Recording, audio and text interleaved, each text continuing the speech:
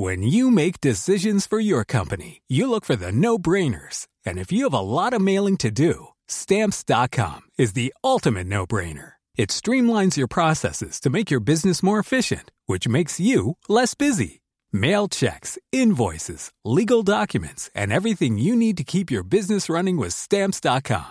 Seamlessly connect with every major marketplace and shopping cart. Schedule package pickups and see your cheapest and fastest shipping options from different carriers, with rates up to 89% off USPS and UPS rates. And with the Stamps.com mobile app, you can take care of mailing and shipping wherever you are. Make the same no-brainer decision as over 1 million other businesses with Stamps.com. Sign up with code PROGRAM for a 4-week trial, plus free postage and a free digital scale. No long-term commitments or contracts. That's Stamps.com. Code PROGRAM. Hey there, it's Michelle Norris. I'm host of a podcast called Your Mama's Kitchen. When I travel, I'm usually looking for a way to find a taste of home when I'm not at home. And one of the things I love to do when I am at home is entertain. And Airbnb allows me to do that. When I was in California recently, I rented a house that had a great kitchen. And when we were sitting around the table, we were all thinking, we're in someone else's house. Someone could be in all of our homes as well. If you have a home, but you're not always at home, you have an Airbnb.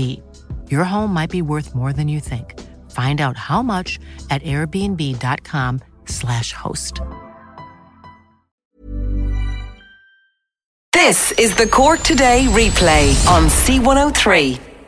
Now, coming up on the programme this morning, John Paul's taking your calls, by the way, 1850 333 103. You can text or WhatsApp 0862 103 103. And having spoken about what great weather it is, it's lovely to see people out in the garden and the smell of fresh cut grass, and lots of people sort of taking the opportunity to get out and sort the garden out after the winter time. If you've got a question, it's Wednesday.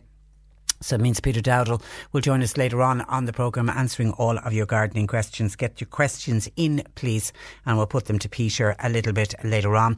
We're also going to get reaction from a local politician to Sinead, the mother who joined us yesterday, and she was outlining a story of what had happened to her 20-year-old son. Himself and his friend were coming home in Ballincollig. They were actually close to the family home when they got set upon by a group of what Sinead's son said were teenagers that Sinead believed were from the area, local teenagers hanging out, nothing better to do, decided to pick on Sinead's son and his friend.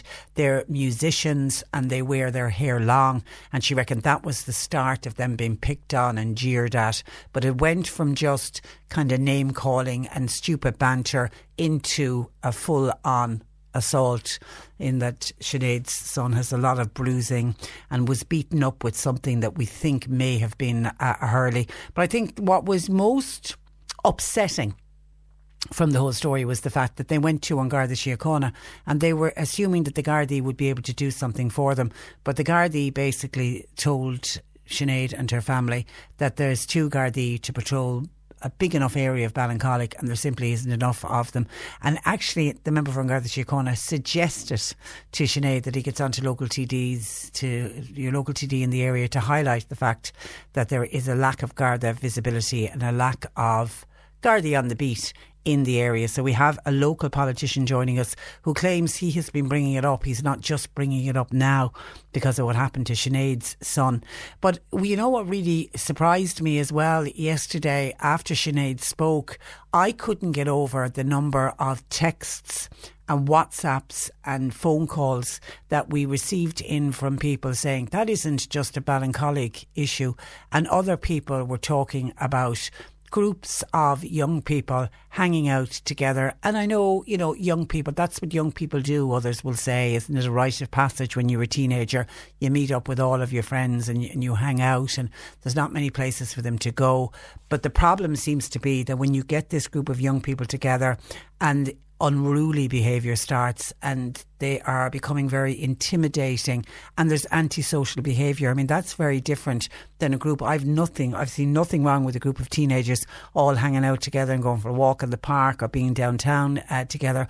but it's when their behaviour starts to intimidate and frighten other people, and then they take it to another level, and the next level being real antisocial behaviour, beating up someone. You know, that's not young people hanging out together. That's just unruly behaviour that is, a lot of people said yesterday, needs to be nipped in the bud. I mean, what kind of a future are these young people going to have if they think that it's okay to get away with beating up two young men who are absolutely doing nothing except walking home? So we'll speak about that on the programme today. Also, we're going to be raising the question, should Transport Infrastructure Ireland consider a different route for the Cork-Limerick motorway? We spoke about the Cork-Limerick motorway last week, when again people were aghast to hear that the design plans for the new motorway are going to cost €15 million. And I remember when I first saw this, I said, that can't be right. There are full design plans done for the motorway. But of course, back in 2007, they were shelved, downturn in the economy, don't have the money to build the motorway. So the plans that were in place, along with full planning permission, may I say, were put somewhere on a shelf. I would have thought to gather dust until this day came when it was time that we have the money in the coffers and we're ready to build, which it seems they are now. And we're told, no, we're back to square one. We're going to start all over again. I mean, it just doesn't make any sense, particularly when they're planning on following the very same route. So if that's the case, if they're going to spend that kind of money looking at the route again, designing the route again, should consideration be given for a completely different route? Now, I'm talking completely out of the area. Instead of Cork to Limerick, you would run the motorway from Cahir to Limerick. So people from Cork City would head to the motorway to Cahir, and then they would branch off. There would be another motorway from Cahir. Instead of going on to Dublin, they would go on to Limerick instead. Now, I straight away can see alarm bells ringing for people who live in Mallow, people who live in Buttevant, people who live in Charleville, who are living in towns that are absolutely gridlocked. They need the motorway, or they need bypasses in order for their towns to progress and for it not to be like a car park, is how you'll often hear all of those three towns described. But anyway, we're going to look at this other group and their proposal and what they think can be done. There's a cost saving to the Exchequer to route the motorway to go from Cahir to Limerick instead of Cork to Limerick. It would save the Exchequer, you know, so therefore is that worth a consideration?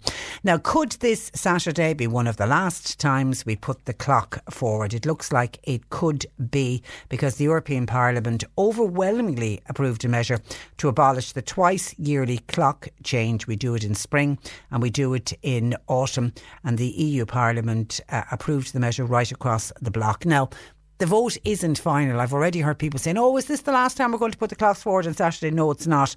But what's happened now is this forms the basis of the next step, which is introduce legislation on the issue. Each member state are going to have to decide whether they want to stay on summertime or on standard time. So it goes back now to, in our case, it comes back here to Ireland. The proposed change now, it looks like it will be 2021. So we'll be talking about it again this time next year, but it looks like the following year then we will do it for the last time. If the UK passes the Brexit divorce deal, it will have to adhere to the rules until the end of the transition period. So that's transition period is at least 2 years. However, then once the transition period is over and the United Kingdom is officially out of the European Union, they are then obviously free to decide on their own as to what they want to do. And they have previously indicated that they want to stick with the current system. So that would mean that we would have the potential for 2 time zones on the island of Ireland. And what kind of problems does that bring up? We'll be discussing that and more. Your thoughts and comments welcomed on the clock changing. Because I have to say, traditionally, when we've discussed this in the past, and we have been discussing this for quite a few years, the majority of people are in favour of scrapping daylight saving hours. Everybody says this time of the year people are okay about it because we're going to get the extra hour in the evening, and this time next week we're going to, well, you're exhausted in the morning once you get out of the bed, but we'll have everybody saying, oh, isn't it just terrific to have the lovely bright evenings. But then go forward to October when the dark evenings come in, everybody moans about it, and everybody, other than you get the extra hour in bed, which you feel the benefit for about a week, and then that's quickly gone. But then people bemoan the fact that that there are dark evenings. So generally speaking, we get people very much in favour of scrapping it. Leave it on summertime, and that is it. But there are also, particularly as it's come closer to the EU making this decision to abolish the twice yearly clock change, people now who are in favour of it and have seen nothing wrong with the clocks going forward in spring and back in the winter months. There's more voices coming out. Certainly on this programme we're hearing from more people. So anyway, your thoughts welcomed on it. We're going to speak with Paul Lenihan, who is part of the Frank and Walters wonderful band, because they are headlining a concert in aid of Chase. Chase are the group in East Cork who are, as we speak, fighting in the High Court against the planning permission that was granted for the incinerator at Ringaskiddy. Linda Fitzpatrick from Chase will update us on what's happening. Their High Court case started last week. I don't know where we're at with that, so we'll find out about that and find out more about this concert, and also why Paul Lenihan feels so strongly and is very much a supporter of Chase and is very much against the incinerator. And in a couple of minutes we're going to speak with our senior news reporter Fiona Corcoran about two very sad cases, the baby and the mother dying at CUMH, and then yesterday the news that a 17-year-old has been arrested for the hit and run of that little toddler, that little almost 3-year-old boy who, as we speak, is in the Children's Hospital in Dublin. So that and more, your thoughts welcomed throughout the morning. As you've been hearing on our news bulletins this morning, the baby found underneath its mother, who died at CUMH, has lost his battle for life. The little newborn baby died shortly after 7 o'clock yesterday evening. Fiona Corcoran, our senior news reporter, joins me. Good morning to you, Fiona. Good morning, Patricia. This is such a sad case. Just take us back, remind us what happened, or what we believed happened on Monday at the maternity hospital. Patricia, the doctors or staff at the UMH were doing their rounds, and they went into the room where this lady was staying, and they found her lying. She was unresponsive. She was lying on the floor, and the baby was partially underneath her on the floor. And they did desperately try to resuscitate her at the time, but unfortunately she couldn't be revived. And they have spent the last 2 days since Monday morning trying to save the little baby, but unfortunately he passed away yesterday just before 7 o'clock. He's only 4 days old. Now, a post-mortem examination was carried out on the woman who's been named locally as Margaret Downey, a 36-year-old who was originally from Kilmallock in County Limerick. And the post-mortem examination has been carried out, and a file will be sent to the coroner, the Cork City coroner, for an inquest at a later date. And CUMH are carrying out a full investigation. Now, the South-Southwest Hospital Group did issue a statement this morning to the media and confirmed that both deaths had taken place at the hospital, and that a full investigation is currently underway. And they also expressed their deepest sympathies with this woman's family.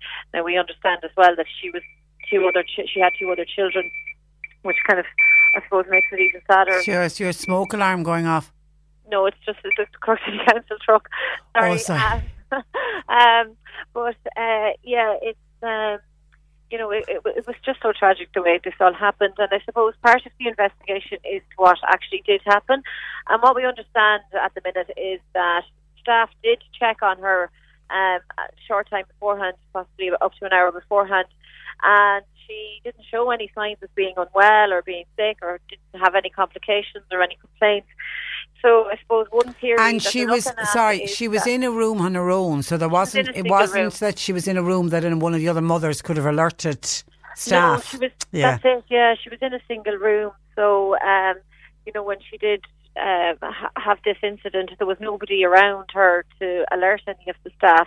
And one of the theories is that she may have become unwell. Now, it's understood as well that she was breastfeeding at the time, and that she may have become unwell and was leaning over to try and raise the alarm when she fell out of the bed. Another possibility is that she was, going to the toilet, trying to get up to go to the toilet or to get something, or another possibility is that she may have suffered a seizure and fell out of the bed. So all of these theories are being examined by professionals now at the UMH, and it's just such a tragedy, Patricia. I mean, we were just talking there, I was just talking to JP before I came on air, and we were just saying, like the joy that you have when you have a baby like that, and she was probably preparing to come home, and other kids would have been waiting at home for her to come home. Yeah, I was thinking when I heard last night that the little baby had passed away, I was thinking, because the baby was born on Sunday, and you could imagine with the other two little ones, Mammy going off to the hospital to bring the baby home, Daddy coming home on Sunday night to say little brother,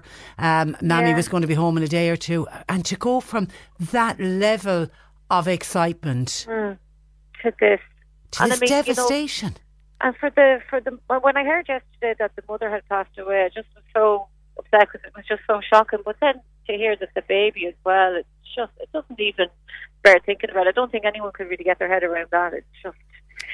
It's just so sad. I imagine for the staff at the hospital must be totally devastated. Imagine. I mean, CUMH has a really good record. It's one of the top maternity hospitals in the country, and you don't often hear of a tragedy like this happening. So they must all be so saddened and so shocked over the last few days as to what has happened. And the lady Margaret Downey was from Kilmallock in County Limerick, so obviously there's a community there that's grieving. We understand that she was living in North Cork, so there's another community there, and that she was working in Novartis, so obviously all of her work colleagues are going to be deeply upset and grieving today at what's happened as well. So shocking. It's just shocking. And there will be, as you say, an inquest at a later stage. Okay. Well, deepest sympathy. Deepest sympathy with all of the family there. May she rest in peace, and the little baby. It's shocking. And then the other story I know you've been covering was the little lad, again, parents' worst nightmare, playing football. The ball goes out and he runs out to get the football. Hit and run. Yeah. That happens on Monday at 4:00 in an estate called Castle Meadows, which is just off Hard Road here in Cork City, and it was just before 4:00, and he ran out on the road and he was hit by a car, and the car took off and didn't stop at the scene. Now, Gardaí issued an appeal, and a car believed to have been involved in that hit and run had been found a short time later in nearby Ballinure. Now, yesterday they confirmed that they had arrested a 17-year-old, and he was taken for questioning to the Bridewell Garda station. In the early hours of this morning, he was released without charge, but a file is being prepared, and that will be sent to the Director of Public Prosecutions. And Gardaí, in a statement last night, said that they understand that other people were in the car at the time, that it wasn't just the driver, and they've made a direct appeal for those people to come forward as well. And they've also appealed for anyone who witnessed the incident or who may have witnessed any erratic driving in the area in the lead up to this or afterwards. And they made a particular appeal to anyone who may have dash cams in their car and who would have been in the Castle Meadows Hard Road area between 3:30 and 4:30 on Monday afternoon to contact them, because they might have some very relevant information that could help with the Garda investigation. Do we know how the little boy is doing? Yeah, I got an update this morning to say that he was brought by ambulance to Cork University Hospital after the crash, and he was transferred then to Temple Street Children's Hospital in Dublin, and he remains in an induced coma there this morning, and his parents are by his bedside obviously since this has happened. And his father, Paul Higgins, posted a message on Facebook yesterday, and he said that that they have a long road ahead of them, but they expect to make a full recovery, that his injuries thankfully are not life-threatening, but he has suffered a lot of broken bones and fractured a collarbone, so it's going to take some time for this little boy to recover. Poor little thing. So tragic again, but thankfully he seems to be it's not life-threatening, and hopefully he'll make full speedy recovery. And be back to himself. Before long. Yeah, and he's young enough that hopefully he'll have no memory of it. That's right. Okay. All right, Fiona, we leave it there. Thank you for that. Thank you. And thanks for joining us. That is Fiona Corcoran, our senior news reporter. And when I heard that a 17-year-old boy had been taken into custody, straight away I started thinking, is this a learner driver? Is this, we're constantly... We've done a lot of interviews about learner drivers having to have a fully qualified driver with them at all times, and it would be one of the things that you would be saying to a learner driver if you're in any kind of a built-up area and a housing estate and on a fine summer's day. You always have to be mindful of a ball, and if a ball comes out of a gate, you can be guaranteed there'll be a little boy or girl running after that ball, and you've got to be so careful. So we wish the very best of luck to that little boy. Zach, by the way, is his name, Zach Higgins, and to all of the Higgins family, and we wish young Zach a speedy recovery. And on the mum and baby who died at Cork University Maternity Hospital, Mary says, "Hi Patricia, just to say my thoughts and prayers are with the family of that young mother and her newborn son who passed away so tragically. It is so sad. May they rest in peace." That's from Mary WhatsApping. Cork Today on C103. Call Patricia with your comment. 1850 333 103. We're going to be talking about daylight saving hours in the next hour on the programme, with the EU making this decision, overwhelmingly approving a measure to abolish the twice yearly clock change. Donny says they tried this about 50 years ago and they had to change it back again as it doesn't work in the mornings. It makes the mornings very dark. Donny reckons at the end of the day it was a few MEPs who pushed this through, and this is not the answer going forward. He clearly remembers when they trialled it and there was absolute uproar. He says it ran for 2 years, 1968 and 1969, and he said they changed their mind on it. Well, it doesn't look like they're going to change their minds this time round, Donny, and I suppose they'll use the argument that we're in a different era now to what we were in 68 and 69. We'll hear more about it, though, after 11. Now, yesterday, many listeners were shocked to hear Sinead tell the story of the attack of her 20-year-old son and his friend last Saturday evening near their home in Ballincollig. When the incident was reported to the local Gardaí, they said there was nothing they could do, as they've only 2 Gardaí to police what is a large area. Local Dáil Deputy Andreas Moynihan joins me about the lack of Garda visibility in the general Ballincollig area, and he joins me, as you can hear, live from the Dáil, and the bells are ringing in the background. Good morning to you, Andreas. Good morning, Patricia. And you're welcome. Now, this isn't a new issue for you. Well, what have you been trying to do to alert the powers that be to the lack of Garda resources in the area? Yeah, this is an issue that has been troubling people locally for some time, because you've seen Ballincollig grow dramatically over a number of years, and locals have been raising with me that the visibility of guards isn't there the way it used to be. And we've been raising it at joint policing meetings directly with the guards, and also in parliamentary questions with the Minister, to impress on him that, look, you've got a dramatic increase of population here. There needs to be a corresponding increase in the Gardaí, and for to be able to police the area, to have visibility and so on. And like, when you look at the numbers of new Gardaí that are being recruited and where they're going, Dublin is dominating on it, and the numbers of Gardaí that are coming towards Cork aren't proportional to the growth of the population. Now, you have some interesting figures here to share with us on the new recruits. That's right. If you look at the Cork City Garda Division, where they've got 62 additional Gardaí in over the last 4 years, North Cork got 33 and West Cork got 31. But when you compare this to other divisions around the country, the West Cork one is one of the lowest, 4th lowest of the 28 divisions across the country. And North Cork is also down there at the bottom. And while they're because while they're the recruit numbers, you also have to take into account how many retired. While new people came through the door, how many went out the door and left? That's right.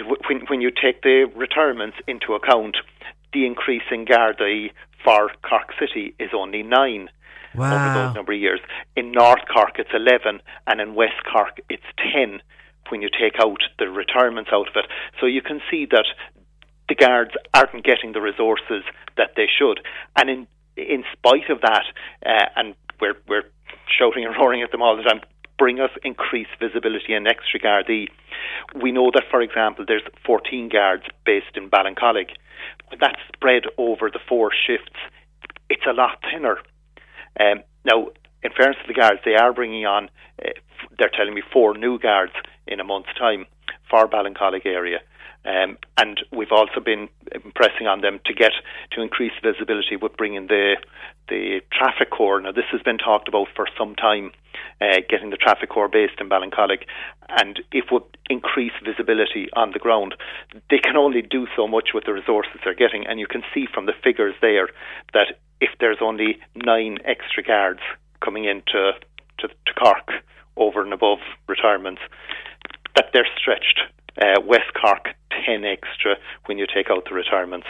So have really you been able to find out how they decide when they get the new bunch of recruits and however many hundred have their passing out parade and they're ready to go out to the various stations? Who decides where and what's the criteria that's used? That's the amazing question, because when you see the dramatic population growth in different areas, it doesn't necessarily correspond with where the guards are going, because each of the Dublin divisions will get much of 200 new recruits, whereas the Cork division will get, the biggest one is 60.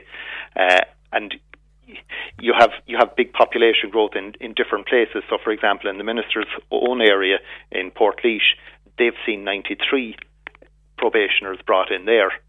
And increased population areas like Cork and Ballincollig get only 62. So it doesn't follow population growth. There's some other factor influencing where the guards are going, where the new guards are going. And really what you need to do is make sure that there are extra guards being recruited over and above the numbers that are retiring. What we want to see is that there would be up to 15,000 guards by 2021. That's what we've been pressing for over many years on it, and I've been in contact with our own Jim O'Callaghan, who's our spokesperson on it. That the numbers need to be increased towards that 15,000. The rate at which things are moving at present just isn't keeping pace with population growth, retirements, and the various other factors that are out there. There needs to be additional guards recruited.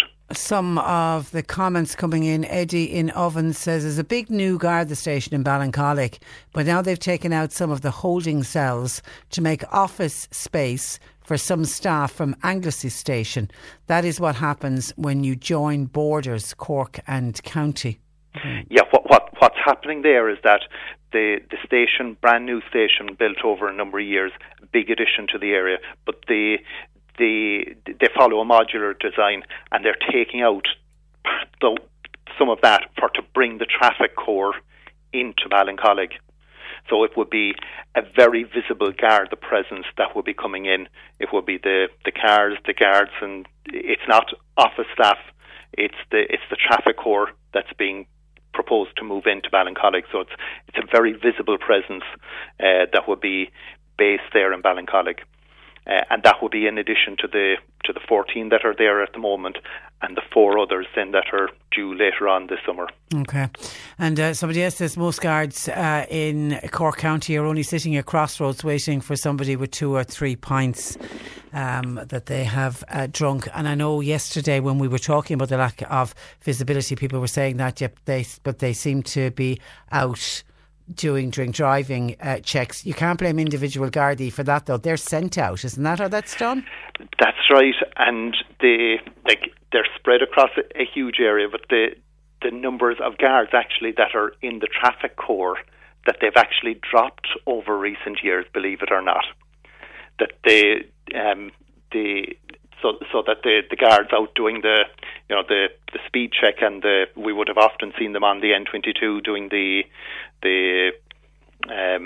speed check, the drink driving and so on.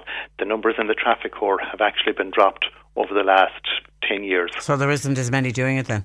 That's right. Is that what you're saying? That's following Sinead's call yesterday, Andreas, I mean, we had a number of calls from different areas saying that there appears to be a problem with gangs of teenagers causing problems, and that the Gardaí simply are not able or don't want to do anything about it. I mean, if we had more Garda visibility, do you think it would help with this problem of antisocial behaviour by teenagers? I've no doubt, but that the increased visibility of Gardaí would be a big plus on that. Also, the community Garda, the connection with the local people is so vital on it. And I know that having the increased visibility in Ballincollig would be a plus there. It's also so important that, you know, the contact and the connection would be built up in any area. We've seen a huge population growth. So if you imagine, it's 20 years now since the army barracks was vacated in Ballincollig, and you have a whole cohort of people who have come in over the years and grown up in Ballincollig. There needs to be a corresponding increase and a connection with the Garda services. Now, we've seen, for example, in recent weeks, where the Garda services are doing certain outreach jobs, such as they are now the T-Day, working with the Field of Dreams and the guide dogs recently, and those kind of steps, they all reach into the community much, and, you know, improve the relations with the Gardaí. But there's nothing, you know, nothing beats the local contact, having the numbers of Gardaí out there, and the individual local connection. It's the best form of the community policing. It's the way we always had it. The local guard, the sergeant, and the local Gardaí, and they knew everyone. That's right, and they need the numbers to be able to do that. They can only do so much. But Andreas, what you need to do is to increase the numbers overall. But isn't there also parental responsibility in all of this? In parents need to know what their young people, what their children are doing. Of course, yes. There's a wide range of responsibilities on it, and I know that many parents will have a good handle on where their lads are, and then other times you'll struggle on it. Teenagers are going to be teenagers. They're going to be pushing the boundaries. They don't want to be under mom and dad's shadow all the time. So that challenge is going to be there for parents. And I know that parents are making every effort to look after their own children and to make sure they know where they are. But it's not always possible to do that. When you imagine that with the phone, internet reaches into the bedroom, the lads are going to be below in the park or around town. You know, they're part of a wider community, and you can't keep the child wrapped up in cotton wool as much as you'd like to, you know. Yeah, okay, all right, we got to leave it there, Andreas. Listen, thank you for that, and thanks for joining us this morning. That is Dole Deputy Andreas Moynihan. And by the way, the Bandit Inn of Shannon Road is closed this morning. That was due to an earlier accident between a truck and a car.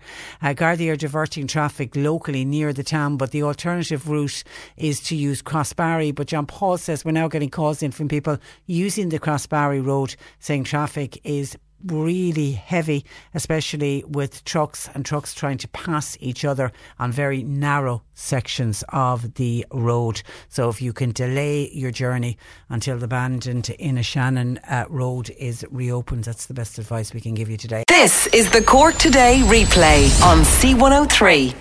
Now, last week we spoke about how members of Cork County Council were questioning the cost of the proposed Cork-Limerick motorway, which Transport Infrastructure Ireland say will be €15 million for the 100-kilometre road, which is expected to cost €900 million to construct.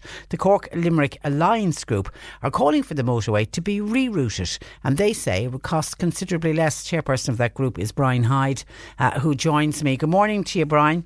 Good morning, Patricia. And I suppose, Brian, start by outlining why you're against the current proposal.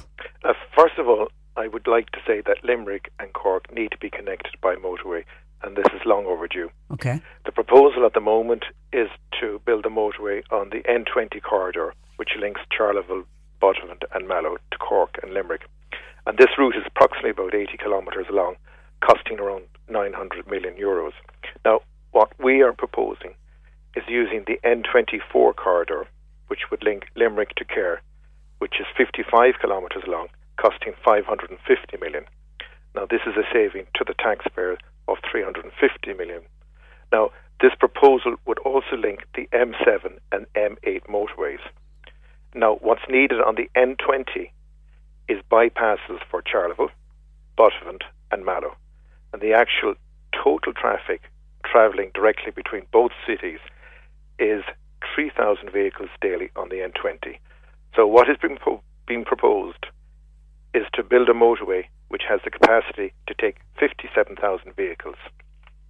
Now, at this juncture, I just would like to say we had an independent inspector from An Bord Pleanála employed by the taxpayer, Danny O'Connor, who in his report to An Bord Pleanála recommended rejection of the M20 motorway. Now, the board never approved the M20 as it was withdrawn in November of 2011. Now, this fact has never been made public by the politicians.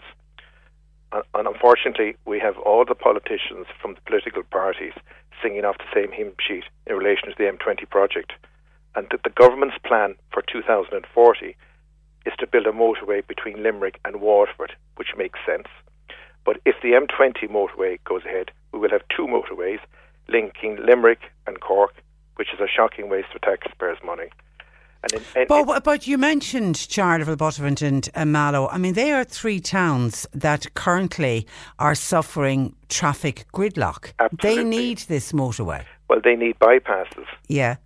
Bypasses of... Now, Mallow needs the Northern Relief Road to be opened up. Buttevant needs a bypass, and so does Charleville. There is no justification in spending 900 million to build a motorway between Limerick and Cork, bringing all that traffic into Blackpool into a bottleneck. Now, in order to alleviate that bottleneck, they're going to have to build a ring road around the city to connect onto the M8, which is going to cost another 300 million. So even more money, you reckon, is going to be spent? Yeah. But Dave, who is Dave the van driver, is how he signs off his text, says, with the motorway direct from Cork to Limerick, it will take about 50 minutes. Cork to Limerick via Cahir would take about an hour and a half. What would be the point of the Cahir route when Cork to Limerick at the moment takes about an hour and 15 minutes? It would be absolutely madness to even consider the Cahir route. Well, and that's somebody who drives a van every day, obviously. Well, it depends at what point you start and what point you end. Now, I would look at it taking a distance from the Jack Lynch Tunnel to Limerick on the M20 motorway is 107 kilometres long. If one goes on our proposal, the distance from the Jack Lynch Tunnel to Limerick via Cahir is 118 kilometres long, which is 11 kilometres. But yet, part of that motorway is already built via the M8 to Cahir. Tim says, I was in Tipperary yesterday. Do those that want to reroute the road, do they ever think about Mallow to Mitchelstown Road? That road, lot needs to be done on it. So will that happen with a different proposal? Again, they seem to be thinking of drivers coming from Cork City, but not those coming from other areas of North Cork. Yeah. No, I think, Patricia, we need to look at the bigger picture. Like, Dublin is coming to great luck in relation to development. We need to develop the regions. We need to develop Waterford, Cork, Limerick and Galway. Now, Cork is not going to be able to do it on its own. Now, in order to develop those regions, you need connectivity between the cities, i.e. good infrastructure. Now, the government's plan, as I said earlier on, for 2040 is actually building a motorway between Limerick and Waterford, which makes sense. So if that's going ahead, the motorway will be connecting onto the M8 at Cahir, Yeah, but people might say to 2040, will that ever happen? Well, we make plans, but I mean, if we really are serious in taking the development out of Dublin and into the regions, we have to look at this. You know, and I think John Moran, who was former Secretary General of the Department of Finance, has done a very good report on that, to try and develop the region and taking everything out of Dublin, if that's possible. And actually, that is a good point as well. Has the idea of the Cork to Limerick motorway ever been seriously looked at by the TII, or indeed the NRA, which it was before it was the TII? Have they ever looked at it seriously?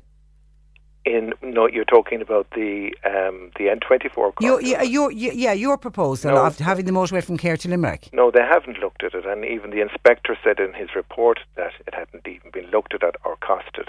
You know, so my view is that we have to be responsible in relation to taxpayers' money.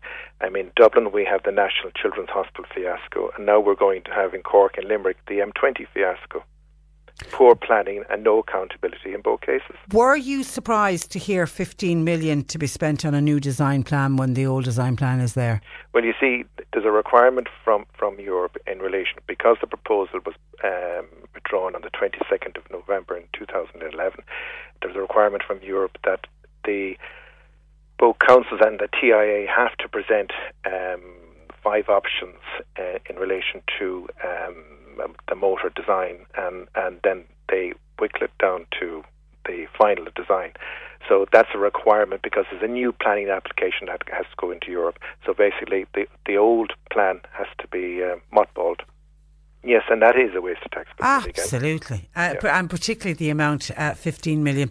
OK, and are you getting any response from the powers that be to take a look at your proposal? Well, I met Brian Murphy, who is Leo Varadkar's advisor, when Leo was in transport, when he was Minister for Transport, and we spoke at length about this, and he thought it was a very good proposal.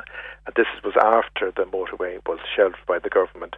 And all I said to them at the time was that if the motorway resurrected itself again, at least that our option would be looked at and costed by the government.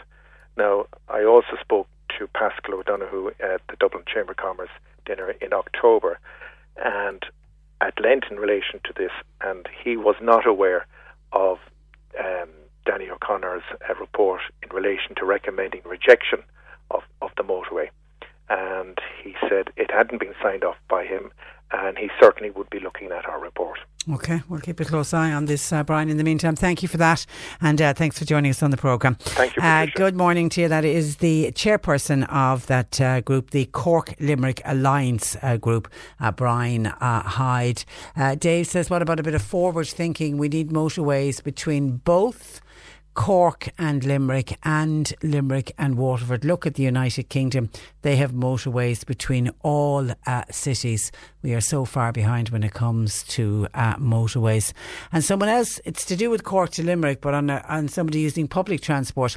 Texter says, I'm just wondering, what are the chances of getting the Cork to Limerick bus to stop at New Two Pot House? There's safe parking and there's even footpaths. We've lost our lovely Palmer's shop and post office. I was saddened to hear that the post office was going, and I didn't realise the shop was gone as well. But I suppose if they were going to close one, they were going to close both. That will be a huge loss to the people in and around New Two Pot House. But I wonder, have you tried getting on to there and to see if it's possible? Have you had a bus stop there in the past? Was there ever a bus stop?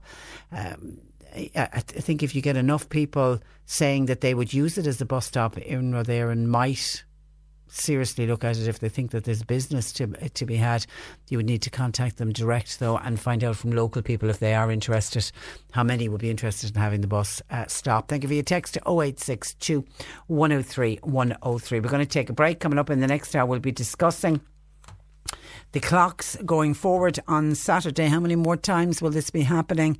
Are we going to be finishing it off for once and for all? So also catching up with the Frank and Walters ahead of a concert in aid of Chase, who are in the High Court objecting to the incinerator at Ringaskiddy. All to come in the next hour. You're listening to Cork Today on replay. Phone and text lines are currently closed. The European Parliament yesterday said that the seasonal clock changes should be abolished in 2021, and it's now up to each member state to choose between winter and summertime. Ireland South MEP Deirdre Clune is very much in favour of abolishing the clock changes, and she joins me once again to discuss the issue in more detail. Good morning to you, Deirdre.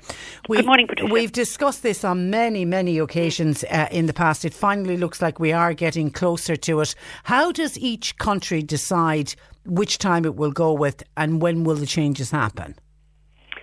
Well, each country at the moment is undertaking a consultation, or is in the process of it, or has done so, with their citizens as to what they want to see. And then we'll see how that moves forward. It's in our own country, at home in Ireland, it's the Minister for Justice, Charlie Flanagan.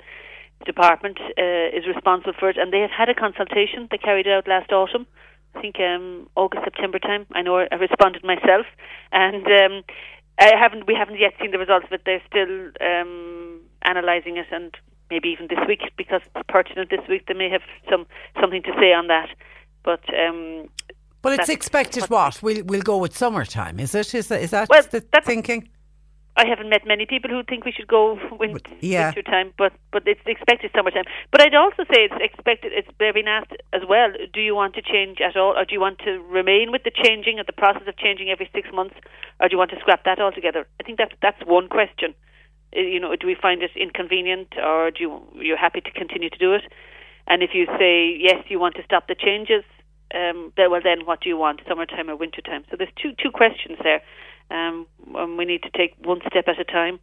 I think we should stop the changes because of, every 6 months it is inconvenient, and it does lead to sleep disruption and biorhythm disruption, and for those kind of reasons, I think it's better from a well-being point of view. And so we should stop the changes, and I'd opt for summertime myself, but we'll see what the consultation is. I noticed France this week came out with their report that they have consulted. 2 million citizens responded, and they were overwhelmingly in favour of abolishing the changes and staying with summertime. And just remind listeners why and when this all was introduced. It's over 100 years ago now, isn't it? It's over 100 years ago, yeah. It was started, to daylight saving, really, is what it's called, daylight saving, to be more active in the morning when you had light, and to restrict the use of energy. That's when it came in. And then that was in some countries. It's coordinated now by an EU directive since the 80s. It's coordinated across every European state. That we would all change together on the last Saturday in March, as we know, and then in October as well. So every country either we all spring forward and leap back at the same time. But so that's coordinated under a directive. And now the reason we're at this point is there's been a lot of discussion and a lot of consultation, a lot of petitions as well. There's been petitions as well to say, we want to stop the clock change. The European Commission themselves had a consultation with European citizens, and there was an overwhelming response to stop it. I know in our own Dáil we've had numerous private members' bills, well, at least two that I'm aware of, anyway, one from Tommy Brune, and I know David Stanton as well has been very active in this area to look at the whole issue of clock change. So it's been bubbling away, if you like, all the time. But this time it's more real, in that the Commission proposed a directive, and they said, look, European citizens seem to want to stop the clock changes, so I'm saying we do it. And when that happens, when the Commission proposes a directive, as they have done, it goes to the Parliament and it goes to all the Member States. Now, the Parliament this week finally has said we want to abandon the clock changes, stop the clock changes. Will there be problems? I mean, you straight away think of timetabling and airline schedules. Yes, there will be. There could be problems, yeah. But no, I don't think so. I mean, airline schedules, we have the changes anyway, and that runs smoothly anyway, So we should be able to get over any possible. We should be able to get over all that, and I mean, and the thing is, once you're over that, I mean, there will be disruption and there will be changes if you want to change. But once you get over the change, then we're into smooth sailing, where we don't have any changes at all, and you don't have to factor that in. And there's been a lot of support across Europe for this, hasn't there? A lot of support for this, yeah. A lot of support. People feel it's past its sell-by date, is that word to use, but it's no longer relevant. and we could do without the disruption.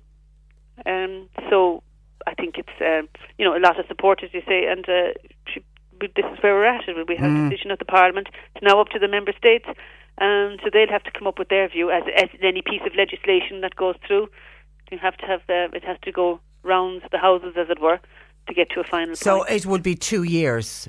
So it would be 2 years. Possibly this time 2 years when we're putting the clocks forward to go into summertime. That could be it. Then. Yeah, that would be it. Yeah. Actually, I was interested, and I wasn't aware of this, but Russia decided back in 2011 to switch to permanent summertime for all the reasons that we're talking about, and in particular to improve citizens' well-being, because we know depression is linked particularly with the winter months and SAD and all of that. For whatever reason, they switched to permanent winter time in 2014. There was public complaints. I don't know why. But they went from summer to winter time. But anyway, they have the one time now all year round, which is what we're aiming for. Of course, which is what we're aiming for, to avoid inconvenience. The big question is Brexit and what will happen after Brexit. I was reading in the papers today that if the UK is still with the EU, as it looks like it's certainly going to be for another little while anyway, they then will stick with whatever the EU decides to do. But then after Brexit, what happens? Well, after Brexit, that'll be a matter for themselves, if Brexit happens, but that'll be a matter for themselves. And they will be outside the European Union. We won't. I would maintain it's in their interest to stick as close as possible to the trading bloc that is the European Union, which they will be doing most of their business with. But that's a matter for themselves.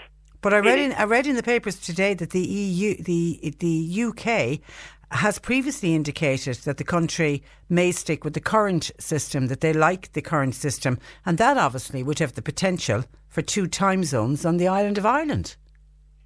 That would be that would be messy, not difficult. But I mean that's what part of this legislation is, that there will be areas where we will require some sort of kind of harmonisation.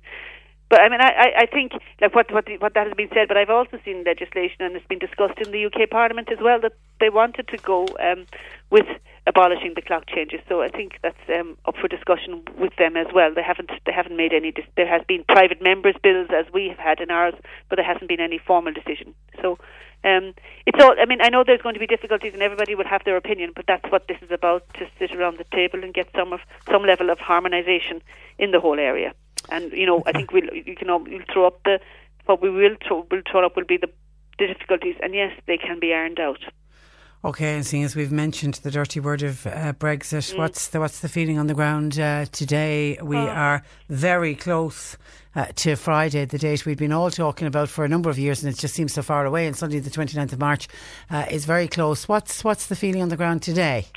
The feeling on the ground, which is watching what's happening in the UK Parliament, I think the feeling is that we may get to a point where we'll have an extension. But whether that'll be, obviously we're going to have an extension until for a short period, but if they go longer, everybody's just watching. I mean, not looking forward to, but watching what votes they're going to, or what's going to happen in the House of Commons today, Wednesday, with all those indicative votes. We've had a debate here in Strasbourg. We've had a debate this morning in the Parliament, and it's clear from President Juncker spoke, Donald Tusk spoke, and Michel Barnier, that it's a matter for the United Kingdom, and they remain open to proposals they may come forward, but they have to respect the conditions of the Good Friday Agreement, and that has to be part of any arrangement with them. Okay, so it's clear. It's clear now. It's a matter for the United Kingdom to come forward with what they're doing, and people are watching their process in the House of Commons and to see what comes from that. So all eyes on the House of Commons. Oh yeah, and all ready for another council meeting should that be needed. Okay. All right, Deirdre, listen, thank you for that. And I know you've got to get to a meeting, so we appreciate you taking time out to talk to us today. Good morning to you. That is Ireland South MEP Deirdre Clune on the clock changes. So, because a lot of people, and I've heard a lot of people, and I've seen a lot of people on the internet talking about this, thinking that this Saturday, and don't forget it is this Saturday, that the clocks spring forward an hour, and a lot of people think that's the last time that they will do it. It's not. We certainly will be doing it across next year, 2020, and then into 2021, but this time 2 years, this weekend 2 years we could be doing it for the very last time. And we will wait and see what comes out of Brexit and to what happens with the United Kingdom. It would be a ludicrous situation to think that you would drive across the border and there would be an hour time difference between on our own island of Ireland. And just on Brexit, Michael says, Patricia, hi, the UK deeply divided throughout its land, more so in the House of Commons, where there's absolutely no consensus about what to do. Coming with that situation are consequences for investment, etc. While across the world, people are watching one of the world's leading players lost in decision and are about to step down from one of the power groupings that is going to determine the rest of the century, largely at the behest of the older generation, who seem indifferent to the wishes of the younger generation, who would be much more and will be much more affected by what's happened than the people who took the decision in the first place. The longer people are watching the Brexit saga, the more concerned they become. And in light of the broken promises made at the time of the referendum, there should now be another referendum. I think there is demand for that. The UK have never seriously considered or debated the significance of Brexit itself. By voting to leave the EU, it is voting to make itself poorer. It is voting to reduce its power and influence in the world, and voting to deprive a younger generation of the privileges that many of the older generation enjoyed through EU membership. Furthermore, the £39 billion that will have to be paid, deal or no deal, it will have to be borrowed by the present government and repaid by the generation of young people that don't want to leave in the first place. At the moment, all they're talking about is leaving the EU, nothing about the detail after leaving. That's when the can of worms will really open. World War II will only be trotting after it, says Michael. I mean, you make some very valid points, particularly about the younger generation in the United Kingdom. And I remember last year when I was over in the UK, over in England, and I was speaking with a group of young people and we were talking about Brexit, and even then the 29th of March seemed so far away, and they were all of the belief, we will never leave the EU, we don't want to leave the EU. And these were young people who had just become 18, so they didn't get the opportunity to vote, but they were saying that the number of young people who were so worried and don't want to leave the EU, and that very point was made that it seems to be the older generation who are not going to be around to suffer the long-term implications of this decision. But I suppose, the people in the House of Commons and Theresa May and the MPs will say there was a democratic vote taken. Now, it was a narrow majority carried it. So there are a big chunk of people who voted not to leave Brexit, of course, who feel like that they're not having their voices heard. But the younger generation, I don't know what was the proportion of younger people that got out to vote. I mean, we've seen in this country when we rally the young people and when the young people get together, and when we saw it on the marriage equality legislation, we saw it on the vote for abortion, the younger generation got out in force. I don't know if the younger generation got out in force in the United Kingdom for the vote on Brexit. But I mean, Michael makes another valid point. There was a lot of misinformation in the lead up to that referendum, and there was lies. There was absolutely blatant lies told, and that discussion as to what does the United Kingdom look like post-Brexit, that's never been explained to people, and I still think even now it's not getting explained to people. Thank you for your text, Michael, to 0862 103 103. C103 Jobs. Now, a person is wanted to help with tidying a farmyard and general maintenance. It's in the Castlemagner Kanturk area. It may actually suit a part-time worker. A bar staff is required for Scully's Bar, that's in Newmarket. Please apply through their website. Retail sales assistant is required for the Mill Street area, and Vodafone and Bandon and Clonakilty, they're expanding their sales team.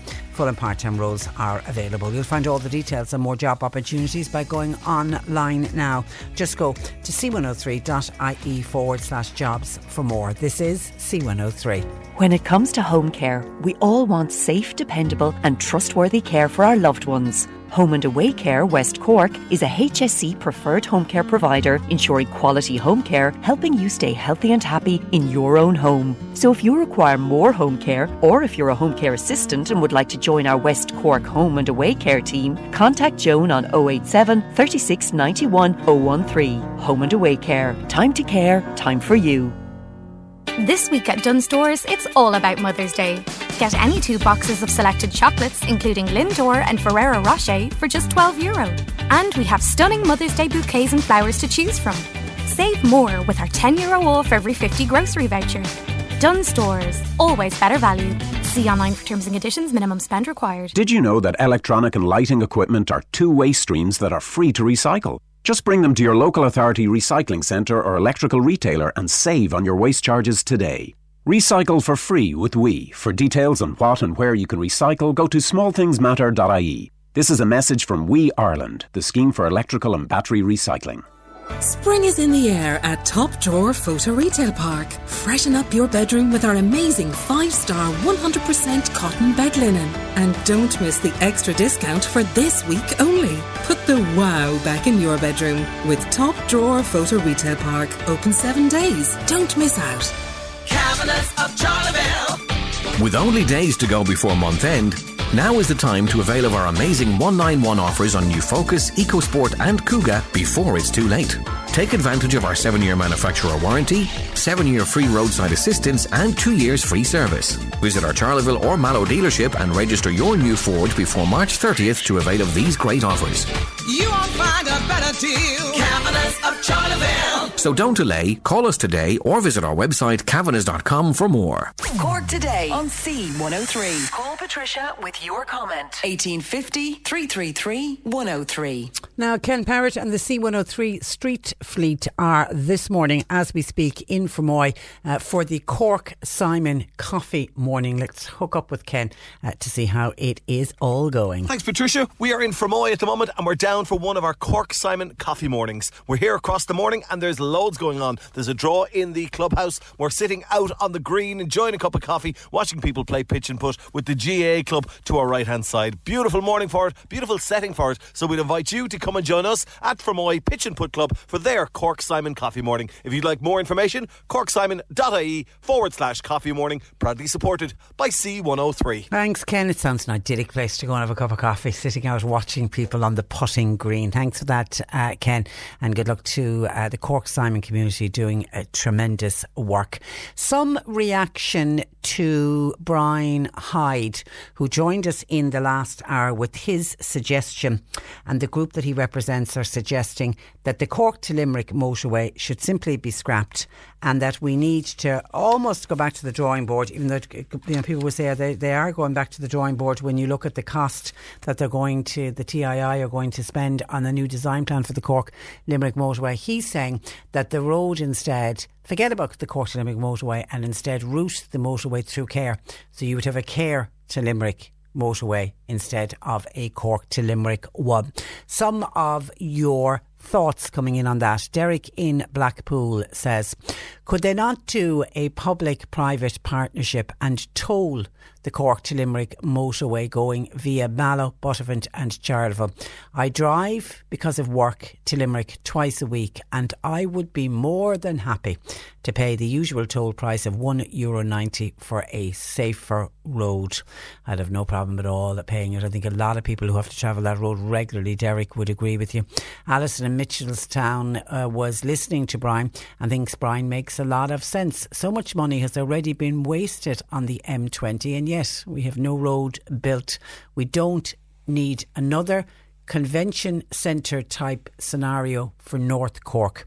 And that's the way Alison feels that it is going. And obviously if they went with the proposal, Alison, if you're in Mitchellstown, the proposal to route the motorway from Cahir would ideally suit you if you needed to get to Limerick.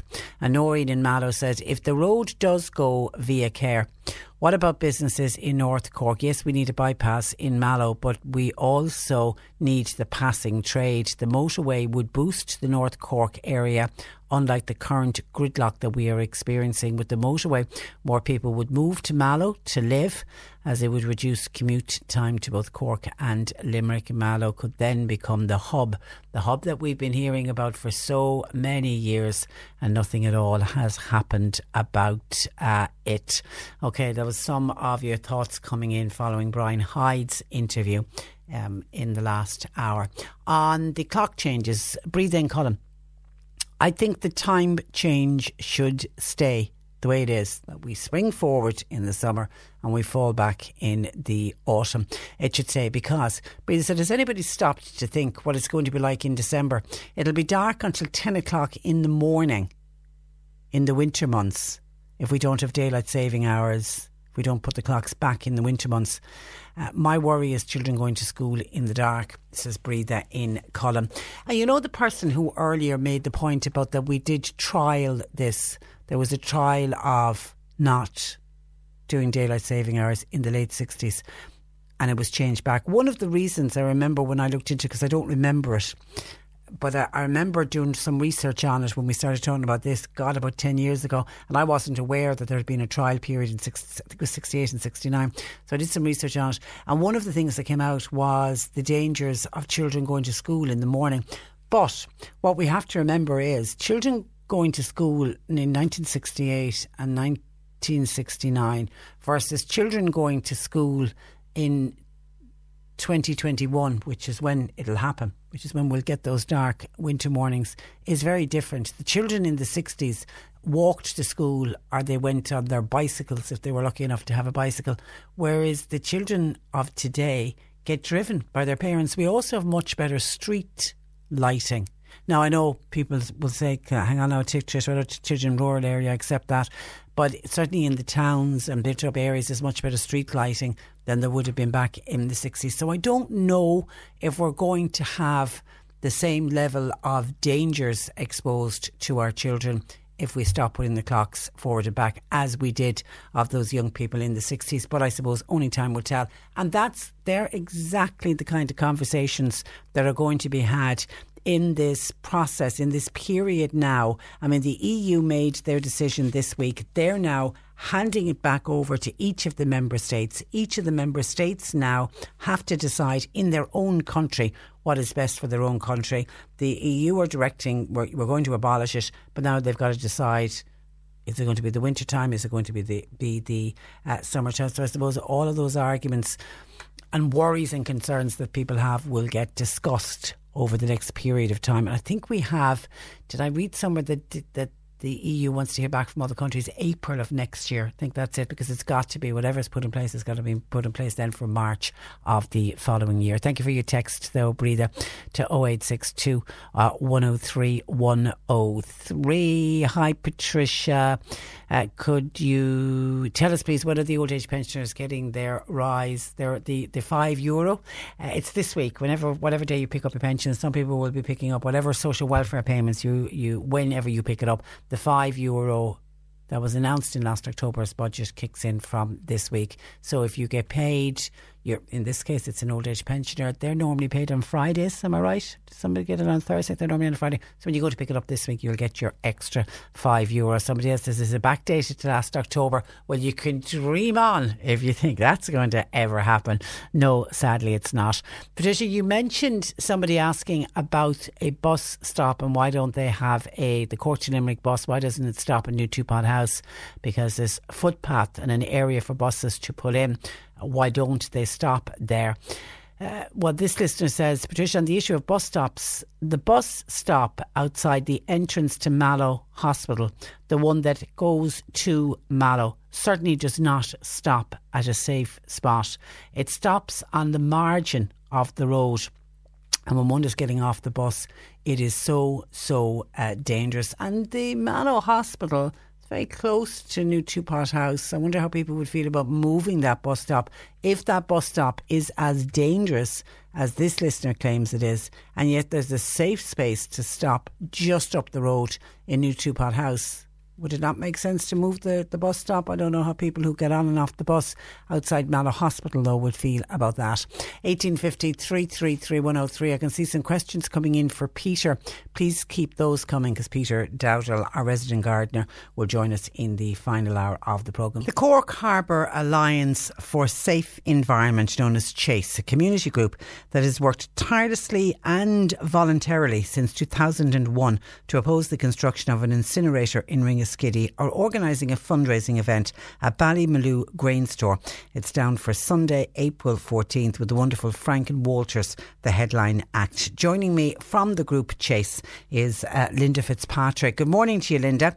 Good morning, Patricia. Linda, do you know, when I knew you were coming on today, I was just reminding myself of your story. Not that I needed really to be reminded of it, but I can't believe that you've been fighting this since 2001 when CHASE was first and when CHASE was first set up. Did anyone expect you'd still be here fighting it in 2019? No, we can't really believe it either. If someone had said back in 2001 that it was going to take this amount of time, I don't know what we would have done. It's just been year after year after year, and it's going on and on and on. Nobody expected it to go on for this long, and it just builds up more issues as it goes along. I mean, when you would have first joined, your children were young. They were, yeah, they were. I had a son. I had 3 children at that stage. I had a son who was just born, and he's 18 this June. And I've had another son born since, you know. Unreal. It's just, It really is unreal. And you were all volunteers.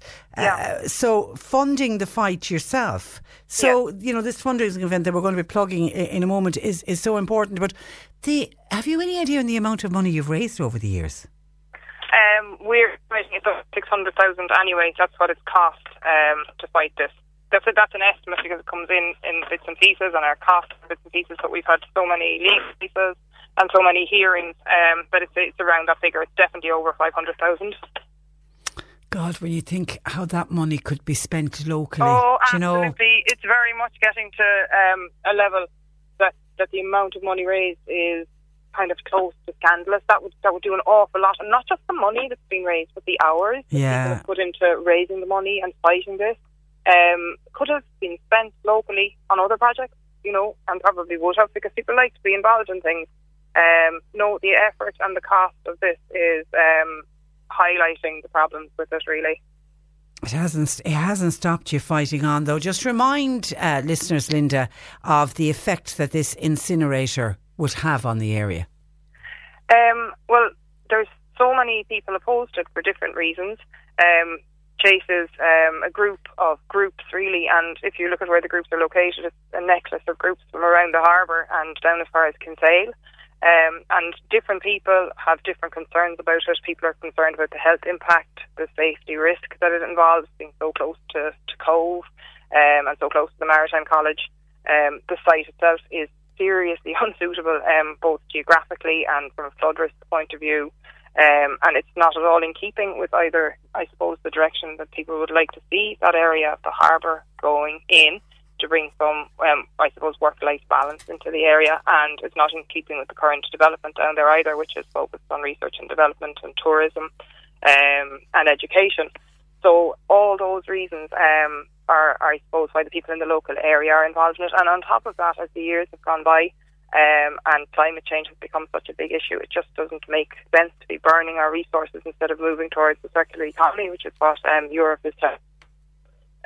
So for all those reasons, people are opposed to it. And the 3 inspectors who've heard the 3 oral hearings, you know, have all recommended refusing it. Site suitability has come up all the time with each of them, and then there's been you know, other points that each of them have had, but no inspector has found fit to recommend granting permission for this incinerator on this site. Including like senior inspectors with on board Planola came back and said that the site was unsuitable. And 3 of them, you know, it's not one of them, it's not 2 of them, it's 3 of them. It's each application, you know, that goes in. The same response comes back. Yet here we are facing a grant of planning. Yeah, and did that come as a complete shock? That was last July, wasn't it, when the latest? Was it July? Oh, it was. Sorry, it was the end of May. End of May. Yeah. Okay. Did it come as a complete shock? No, it didn't, because I suppose Indebar had 3 years prior to actually lodging the application in pre-consultation with Bord Pleanála, and that really does waste the whole process in favour of the developer, I suppose. But then the points that were raised at the hearing, where the dioxin figures that were found to be incorrect, were highlighted. We really thought that would put an end to it.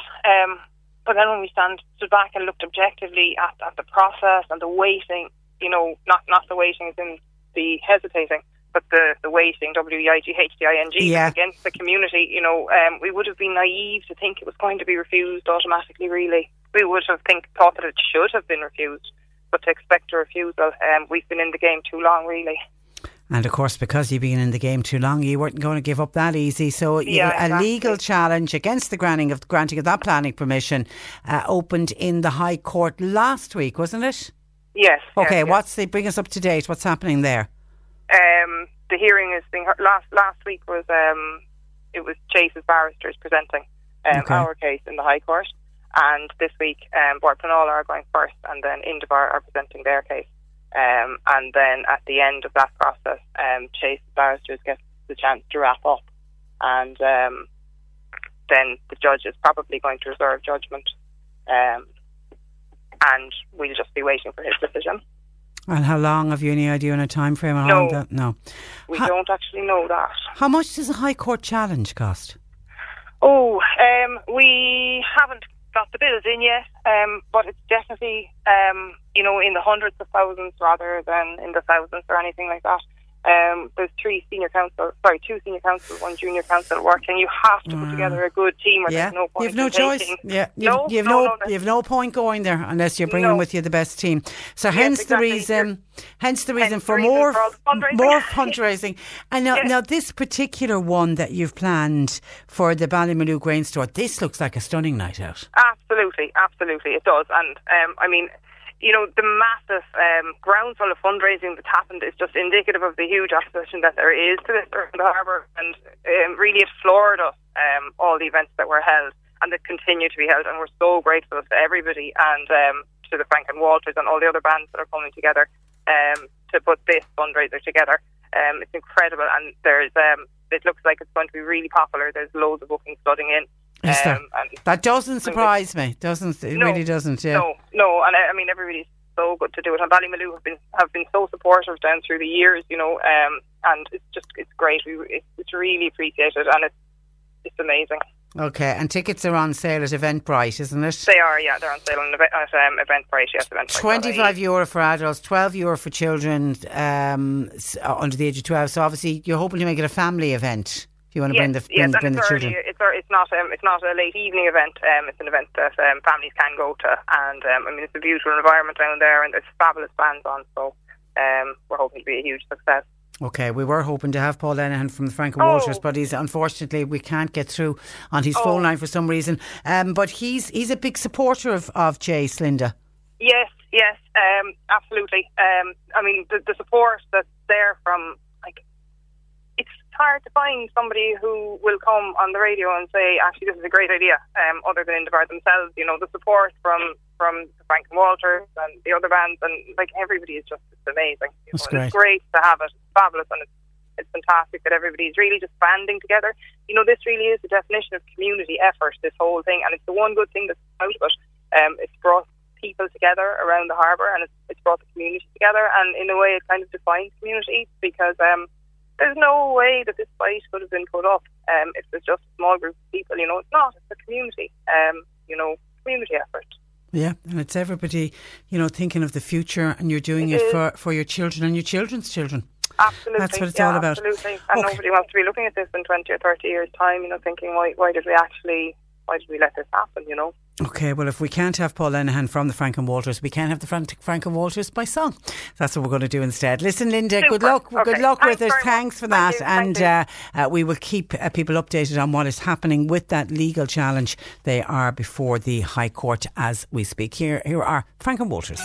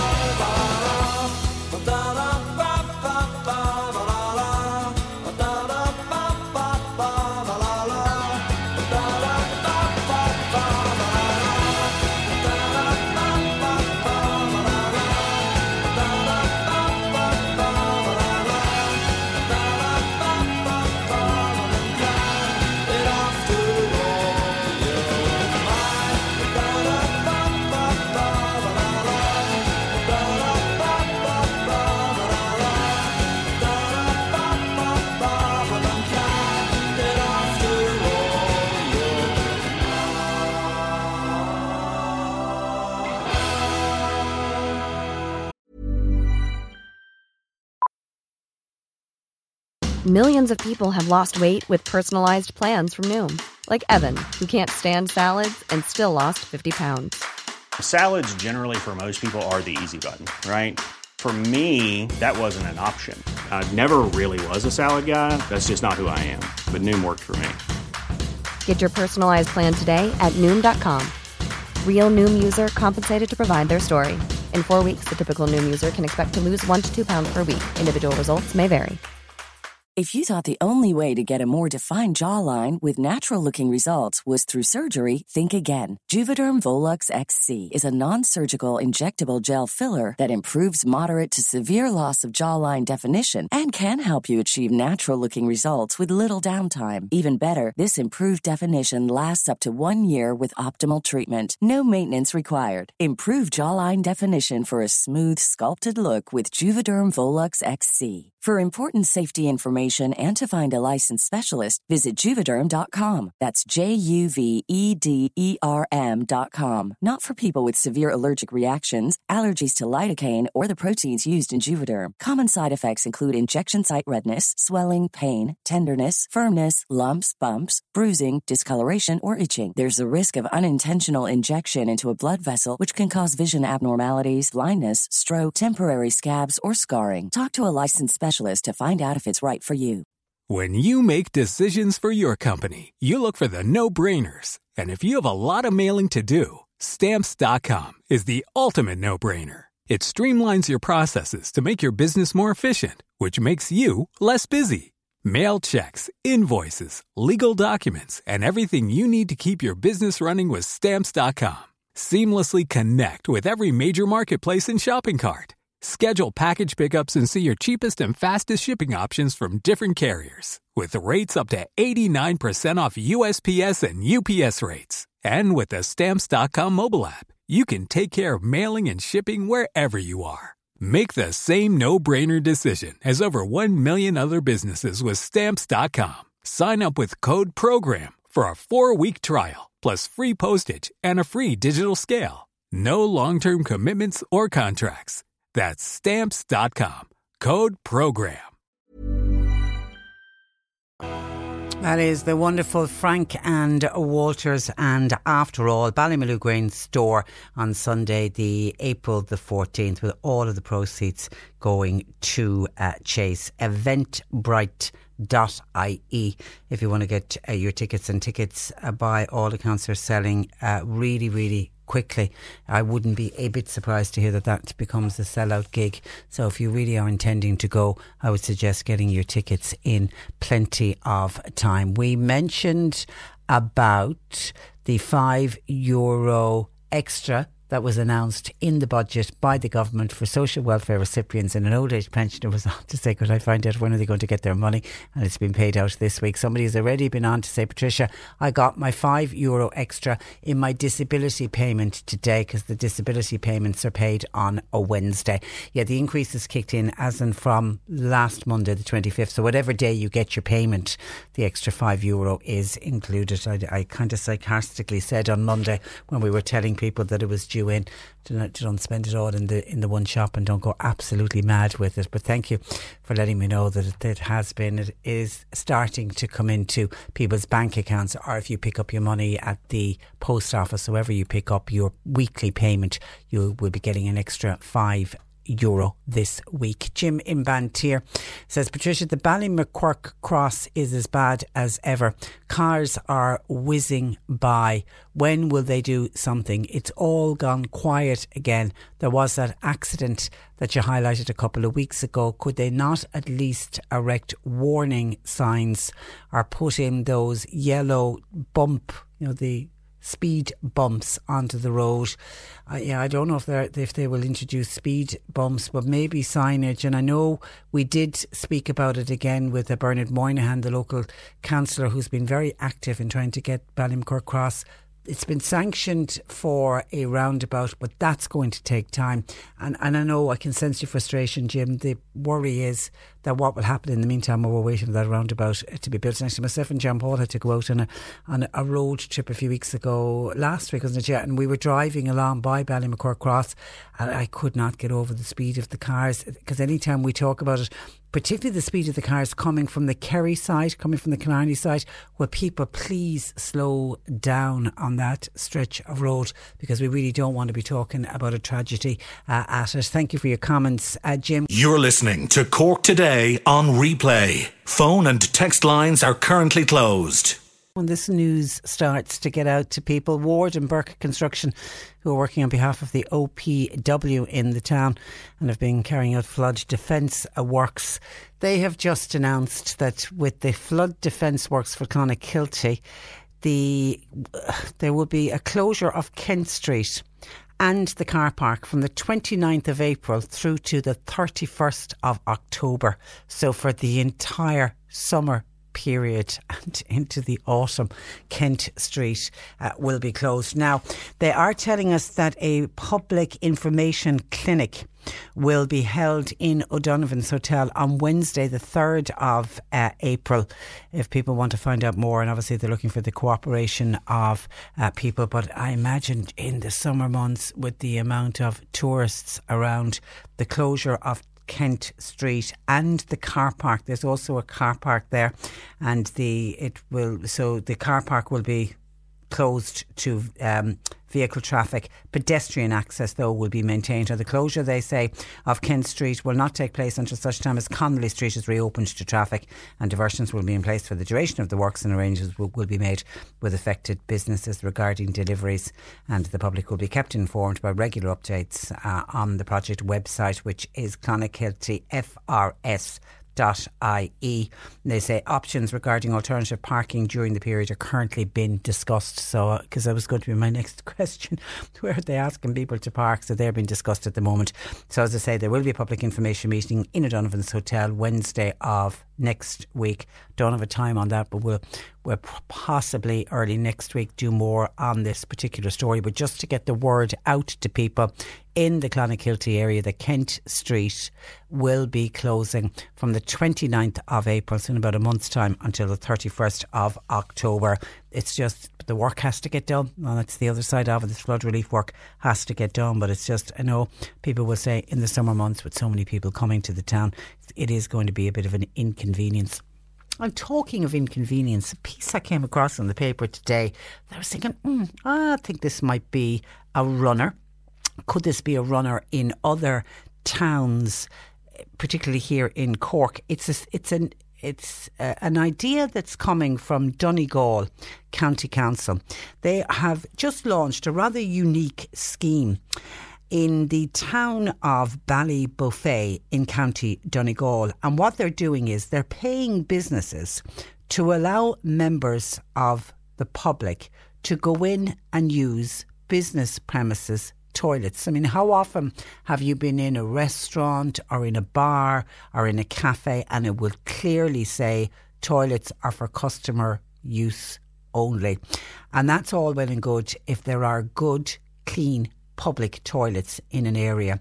And, you know, seeing as we were talking about Clonakilty, and Clonakilty is such a tourist towns above any other town, I think need to have proper, adequate public toilets. And we absolutely know that we don't have good quality public toilets in this country. So could this be a way around, if you get short taken, you need to spend a penny, could this be the way to go, that the council get into a scheme with local businesses and say, OK, you can use the toilet there, some kind of signage I'm assuming will go up to let people know that yes, this premises, if you need to, there's a toilet here that you can use. Now, as I say, they've launched the first of the scheme in Ballybofey. They're calling it a community toilet scheme. From the council's point of view, it's going to save them on building expensive toilets, and obviously the maintaining of the toilets. That's always the problem when it comes to public toilets. They get destroyed, and trying to pay staff then to maintain them and keep them clean has always been a problem. So they have identified a couple of places in Ballybofey, and the council are hoping that the scheme can be extended to other towns. It's obviously been run as a pilot in Ballybofey, and they will pay a fee. Donegal County Council will pay a fee to the particular business that says, yes, I'll get involved in this. I will allow members of the public to use my toilets. The council says the cash paid to businesses will allow them to use the toilets, and it would vary, because I was interested to see how much money is going to be paid. They say some premises who simply have a unisex toilet available will obviously be paid a lower amount, but then you've got other toilets who have a separate male and female toilets. Also, you'll have some businesses that will have a separate disabled toilet. There will be some business premises that will have baby changing facilities. All of them will be available to the general public. So the subsidies, because obviously there's more work involved in maintaining a business premises that would have a lot more toilets, to keep it clean and, to keep soap in the soap dispenser and towels and toilet rolls, etc. So the subsidies are going to vary depending on the level of service that the particular business is going to operate.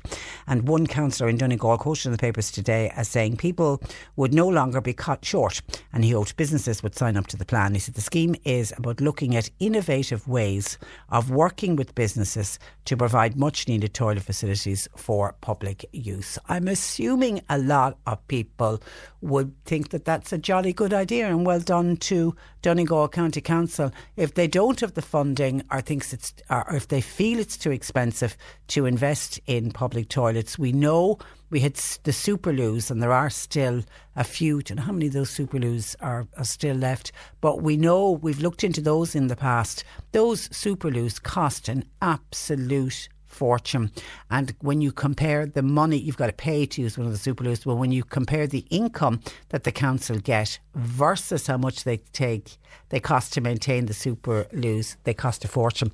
So a lot of councils were just trying to move away and get rid of Superloos. Once they got out of the contract that they were in with the owners of the Superloos, they literally got rid of them. But then to actually go and physically build public toilets, there's a cost involved in that.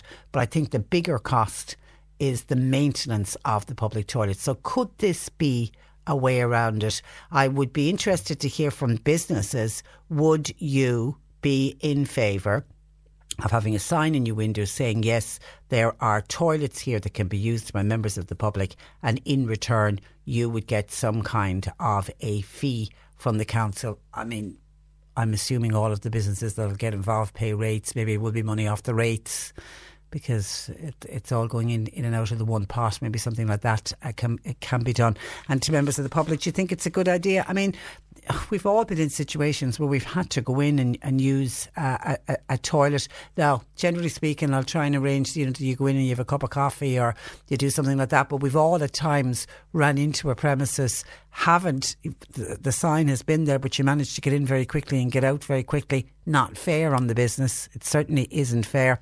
So is this a way around it? It'll solve the issue of not having enough public toilets, and at the same time, the businesses, they'll get a bit of money towards the cost of running their toilets, but the council certainly will be a big winner, I think, on this one. 1850 333 103. Lines are open. We were discussing Brexit earlier on. Eamon in Mill Street said, not a big internet user, but he said he's heard lots of people talk about fake news. He has been following Brexit with great interest, and he said it appears fake news sold Brexit to the good people of the United Kingdom. It's a pity, but listening to people in bars, etc., it seems people rather talk about fake news than the actual real news. I know rumours were always around, but now people believe the rumours even when they are told it is incorrect. It seems people these days refuse to believe what actually is the truth, and if you say to them, well, that is true, then you're part of a conspiracy theory against the country. So I feel sorry for the younger generation in the United Kingdom, as fake news won out the day and won with Brexit. And yes, it is the young. This was a point that was made earlier by Michael, one of our listeners, and it is the young who will suffer when it comes to jobs. I also worry for the future when it comes to people believing what they want just because they've read it on Facebook. And John in Cove says, will somebody please explain to me, how did the United Kingdom and Ireland fare out before we joined the EEC? As far as I remember, says John, it was the farmers that dragged us into this in the very beginning. Ireland was becoming a very rich country from an agricultural point of view. We had gas fields off Kinsale and Mayo, but what is happening with them? The EU seems to be deciding everything now. Would we have been better off staying out of it years ago compared to what we have today? I think the answer to that is a big no. Ireland has gained a lot more financially. A lot more money comes into this country from the EU than what we actually give out. I mean, look at all the roads and everything that have been built and all of the other projects where money flowed in from the EU. So you mightn't like the idea, John, of being part of a club where you're told what to do. From a financial point of view, Ireland certainly has been a big, big winner. And I think the United Kingdom, when they leave, are going to realise that they also were very big winners because of their membership of the EU. Jaron Bandon says, well done to one of our own, Conor Howrahan from Bandon. Oh, wasn't that a fabulous goal last night that he scored for Ireland against Georgia in the Euro 2020 qualifier? It was indeed. He certainly did Cork and West Cork and Bandon in particular proud. We're going to be talking about that match actually. Trevor Walsh from our sports department going to be joining us, and in particular focusing on what happened with John Delaney. My God, 0-0 away for John Delaney. There was a time when the fans absolutely loved him. He seems to be absolutely now despised by the fans. If you watched the match last night, the throwing of the golf balls onto the pitch. Now, it was about the 33rd minute, I think, before people started throwing the golf balls. I don't know how that was decided by the people who went along to see the match. I mean, obviously people went, not everybody went with golf balls, but many hundreds seem to have brought golf balls with them. It was being spoken about and speculated about for the last few days, because I know Mick McCarthy was asking that the tennis balls wouldn't be thrown, and, you know, don't be having, you know, if you have a beef with the FAI and if you are angry with John Delaney, then take it out in the FAI and take it out on John Delaney, but don't take it out on the players. And they felt that the throwing of the tennis balls would be taking it out on the players. So your views on how that went, was it in some ways the right way to protest? Nobody got hurt by it, and the people who threw the tennis balls, I keep saying golf balls, it would have been much more serious if it was golf balls, but the people throwing the tennis balls got to make their point, and the point got home to the powers that be at the FAI, and certainly the message got home to John Delaney. There's photographs of him on all the papers today, not looking like a very happy camper at that match last night. So the message from the fans certainly was relayed to John Delaney. Was it the right thing to do? If you had been there last night, would you have been there with a tennis ball in your pocket? Or would you have thought, no, rather childish thing to do, and that we should be there to support the players and not be worried about what's going on at management level? 1850 333 103. John Paul taking your calls. Keep your gardening questions coming in, please. I can see some gardening questions already in for Peter Dowdall. Keep those coming because Peter will be joining us in this hour on the programme.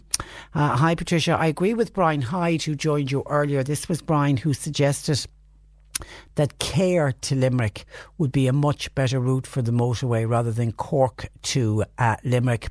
This is John in Mallow. Says, I agree with Brian. Mallow needs a bypass, not a motorway. At least someone looking at last. It sounds like somebody's looking after the taxpayers' money, says John in Mallow, because Brian Hyde and his group's suggestion would be you build the motorway from Cahir to Limerick. You don't forget about Mallow, Charleville and Buttevant. There will be money saved there. You could put a ring road and a bypass into those three towns. There would be certainly a huge amount of money saved to the Exchequer by Brian's suggestion. And the 15 million that they're putting into the design of the motorway, well, they could just, if you went with his idea, you could just transfer that money over and use it to design the motorway between Cahir and Limerick rather than between Cork and Limerick.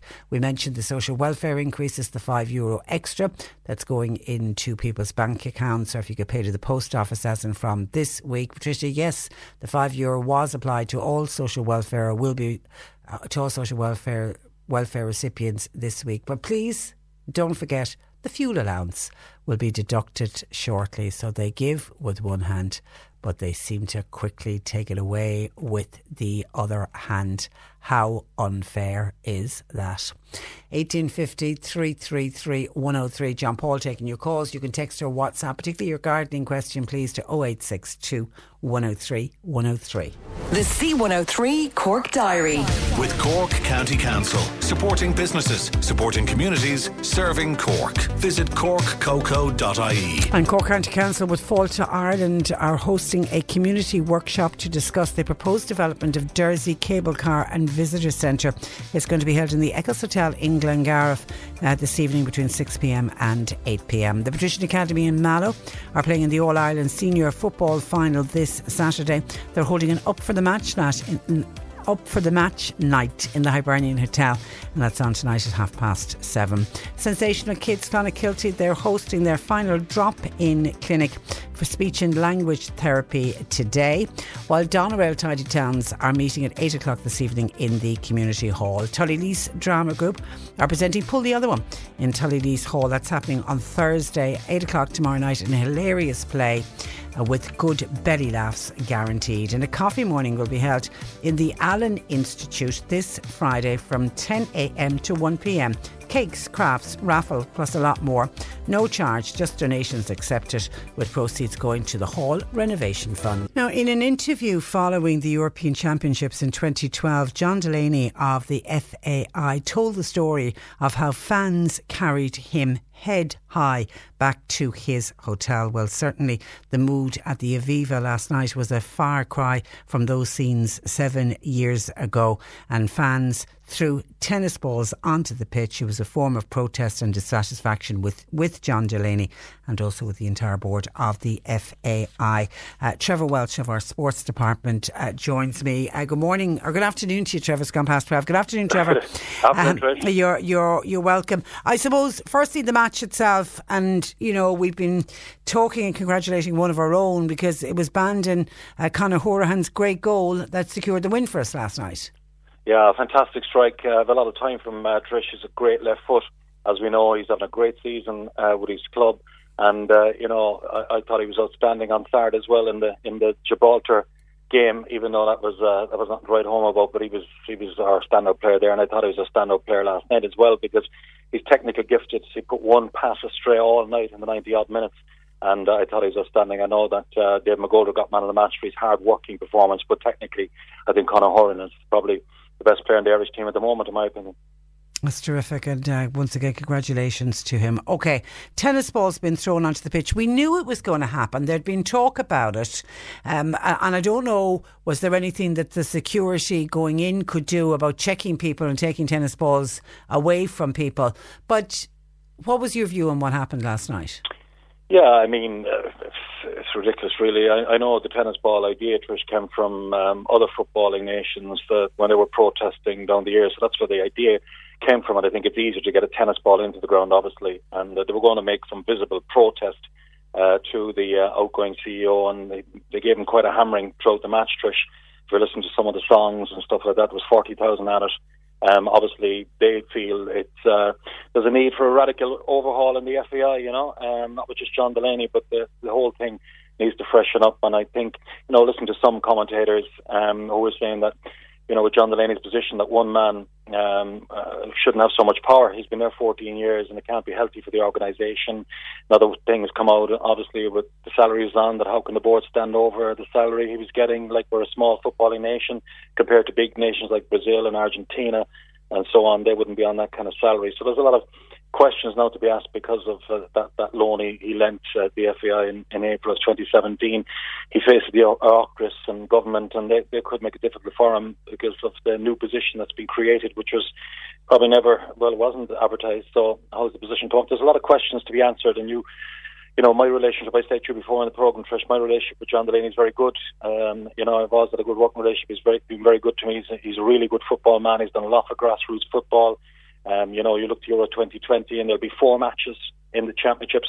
John Delaney's got great connections, so obviously he's a lot to offer, but I just feel that, with the position he's had, he's just moved sideways and he still probably has a lot of power in the FAI. Was some of the fans obviously stayed away last night, did they? And was that because of John Delaney? Yeah, I think so. And then the certain section, obviously, with the tennis balls, really wanted to make their presence felt, saying that, there's something's got to be done about it, that it's gone on too long, there's been too many mistakes. I mean, you look at the Aviva Stadium, it's supposed to be paid for by 2020. I mean, that's next year, I think the stadium is nearly in €30 million debt. So that's a big concern as well, I feel like that, just like Martin O'Neill and Roy Keane, fans felt that there needed to be change there. It's gone stale, and now they feel that the FAI board needs to be changed as well, and there's an interim CEO coming in. A lot of talk about who will be the next CEO, maybe Niall Quinn, who knows a lot about the game. He's been chairman at Sunderland Football Club. No, I think he's already publicly come out and said no, he's not interested. Yeah, he said he's not interested with the current board, but, maybe a few of them step aside, you might rethink that, but it'd be interesting to see and how they go about it, and what will the salary be on? Will it be the same as the previous one? There's so much going on with the FAI at the moment, so many questions to be answered, Would you be with, I know there was the Fine Gael TD Noel Rock has called for John Delaney to completely leave the FAI along with the board. Do you think that's what we need? Do we need a complete sweep? Well, I think the FAI and the board still feel that John Delaney has a lot to offer because of his UEFA connections. He's a good relationship with UEFA.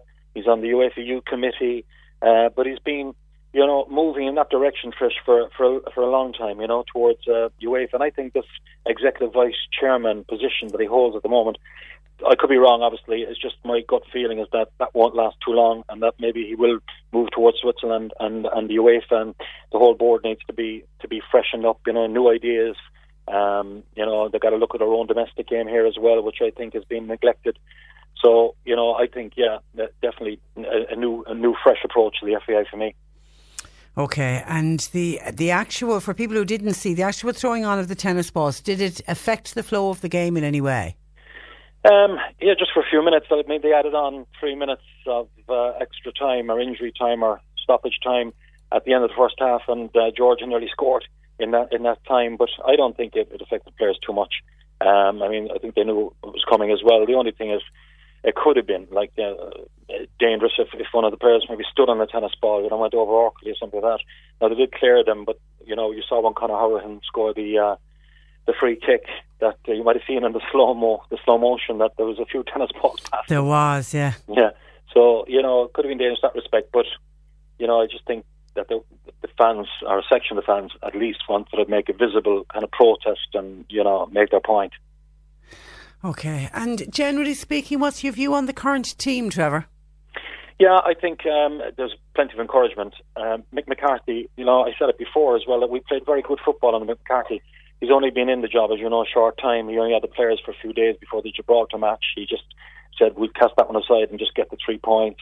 And then last night, I felt, the performance was terrific from the start. High tempo. I'm sure McCarthy said to him, get out there and make your presence felt. We're playing a team we should be bossing, even though they've done well against us in the past. But Ireland's approach to the game was great. Midfield, Conor Howard was superb. As I said earlier, Glenn Whelan's 35. He came back into the team. I thought he was terrific as a kind of a holding player, breaking up the play. Our defence were fantastic. We still have a problem of scoring goals. I mean, it took that fantastic free kick from Conor to win the match for us. So I'd be concerned there that we don't have the forwards that we used to. Sean Maguire played and Gibraltar didn't get a game last night because he changed the kind of formation of the team. But we still have very good players like Seamus Coleman, Matt Doherty, when he came on as a sub last night, playing great for Wolves. So all in all, I think we have a strong enough squad. Bigger test to come, obviously, with Denmark and Switzerland. But we proved before that we can match them, even though 1 or 2 results went against us. But that was in the O'Neill and Roy Keane era when things went flat in the end. And I think Mick has given a new impetus to the team. They seem to be happy around the squad. I've seen them training. And there's good buzz about the place, and 6 points from the 2 matches. That's good. Is what you want. Top of it's terrific. Group. Yeah, and let's focus on what's happening on the pitch rather than what's happening in a boardroom. Okay, listen, Trevor, thank you for that, and thanks for joining us. Cheers, Trish. Good morning to you. That is Trevor Welch joining us from our sports department. And by the way, just some comments in on the EU. When somebody was saying, should we never have joined the EU in the first place? And I was making the point that no, we have financially gained. Whether there might be part of us don't like the idea of being told what to do, but we're part of this club, and therefore we have to be told when different directives come in, and they can annoy people, and decisions are made in Europe, and you wonder, have they any clue of what's going on here in the country? And I also said that one of the advantages was roads, and what I was talking about was the bigger motorways, the ones that come with the EU funding, and you'll see the signs going on. I absolutely accept that we don't have good roads, particularly in rural areas. Tom in Bantry says they used to be catching hake, cod and much more off Whiddy Island, but now they have to go further out to sea. So millions have been taken from the fishing industry since our EU membership. And as regards roads, people are still travelling over a bridge in Adrigole that was built by the Quakers years ago. So we got no big roads here in Bantry or in Beara. Absolutely, Tom. Don in Carrigaline said, I would love to see those roads that Patricia is mentioning this morning, as I can't see any of them here in Cork. The only good road we have is the South Ring and the motorway to Dublin, the M8. Every other road is a disgrace. Look at the roads around Limerick, roads in Dublin, roads in Galway. But yet here we have nothing. And Joe in Bandon says, I travelled the N71 main road from Bandon to Clonakilty yesterday. It is a disgrace. Potholes, bad road surface, and this is the main tourist route and a main roadway. Compare this to other countries and it is an absolute disgrace. Absolutely. So I put my hand up. I should have explained that a little bit better when I was saying one of the benefits was motorways. And just on roads and on cycling, Colm in Ballyvalan says, I was driving on the Blackpool bypass yesterday and there was a cyclist on the bypass. As you approach the traffic lights turning into the city or towards the North Ring, but cars were trying to pass the cyclist out, meaning that they were going into the next lane. It was really dangerous. Surely there should be some law that cyclists can't cycle on roads like this. It can be narrow enough for cars not to mind cyclists. I know there are no cyclists allowed on motorways, but why bypass roads where where you can have 3 or 4 lanes of traffic? It is way too dangerous for everybody involved. 1850 333 103. Can I just give you an update on an interview we carried yesterday when Norma joined us? Norma joined me yesterday to Norma O'Brien. She runs a play school in Doneraile and she joined us to talk about a young woman from the area, Helena, who has cancer diagnosis, and she's been battling cancer now for a few years, got the all clear and then it came back and she's battling on at the moment. So the people in Doneraile and the surrounding areas decided to get together to help out this family, because this family are living in a mobile home. There's Helena, her husband Declan and her 2 little children, Lainey who's 4 and John who's 3, and they're trying to finish off the house that they have been building. But obviously you've got Helena battling cancer, so she's now out of work. You have Declan having to take time out to look after the children and help out Helena as well, and they're just not in a position to get the money that they need to finish off the house. So fundraising has started in the area and people have been beyond generous. They really have. So from the Doneraile blog, which is a brilliant blog that you'll find on Facebook, there are terrific updates on how Helena and the family are doing, and I just want to quickly run down through the very latest for those of you that are not on Facebook and are not seeing this blog. The updates on events happening in the community to help out Helena and her family. Londis Doneraile are hosting a coffee morning on Friday the 12th of April from 10 a.m. to 2 p.m. Running alongside this and leading up to this is an in-store raffle. So if you're in Londis and Doneraile, you can buy a ticket. Doneraile Post Office is running a raffle from today for a 30-inch LED TV. There's a bucket collection there also if you want to donate. The Riverside House Montessori School, which I'm assuming is Norma's, who I spoke with yesterday, they have a pyjama day on Friday week the 5th of April. Countryside Montessori School are also having a dress-up day next Thursday and Friday. Mary St. Ledger is organising a 24-hour paint-a-thon from 4 p.m. Friday the 5th of April to 4 p.m. Saturday the 6th of April. That will take place in Chockporrick. On Wednesday the 27th, that's today, Nagle Rice Secondary School, they're having a no uniform day. Doneraile Pharmacy have got a monster raffle going on in store. Doneraile AC are holding a 5-kilometre run in the Doneraile Wildlife Park on Saturday the 6th of April at 11 a.m. Centra Doneraile are sponsoring the water for the event. Well done. Doneraile Golf Club have a quiz night in the club on the 26th of April. And Believe to Achieve in the industrial estate in Mallow, they're holding a 12-hour spin-a-thon on the 20th of April from 6 a.m. to 6 p.m. Donation buckets will be in place. Eiley's Bar are hosting a wax and shave on April the 6th at 9 p.m. Anybody need a shave? Collect your sponsorship cards at the bar. There's an 80s fancy dress disco at the Hibernian Hotel. That's on Sunday, May the 5th. That's the bank holiday weekend, isn't it?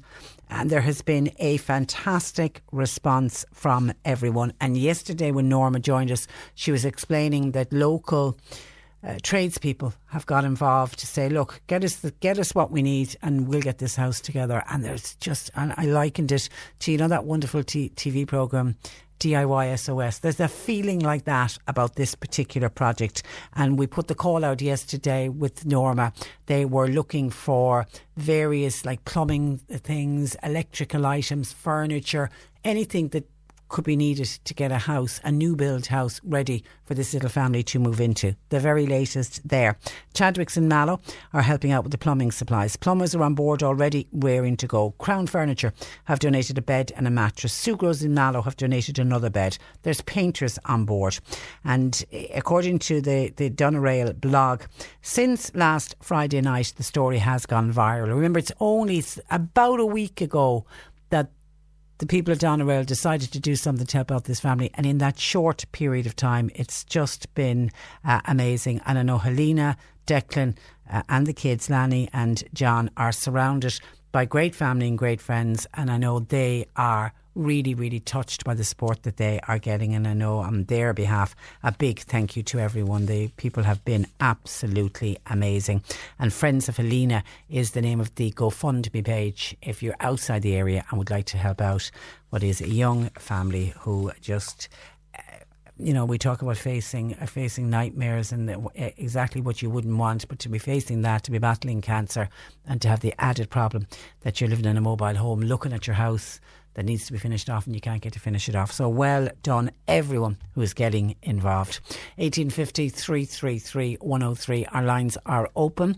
Peter Dowdall, our resident gardener, will be joining us. If you've got a question for Peter, get it into us please, either into John Paul or you can text or WhatsApp 0862 103 103. Every morning on Cork's More Music Breakfast, I'm giving you the chance to win big on Celebrity Seas. Play at 20 past 7, 20 past 8 and 20 past 9. Guess the celebs, win the cash. Congratulations, €2,020 is whisking its way to you, sir. Thanks, sir. You just won Celebrity Seas! I don't believe it! Neither do I. So far, I've given away over $4,000. Be my next big winner. Celebrity Seas with Simon Murdoch on C103. This is the Cork Today replay on C103.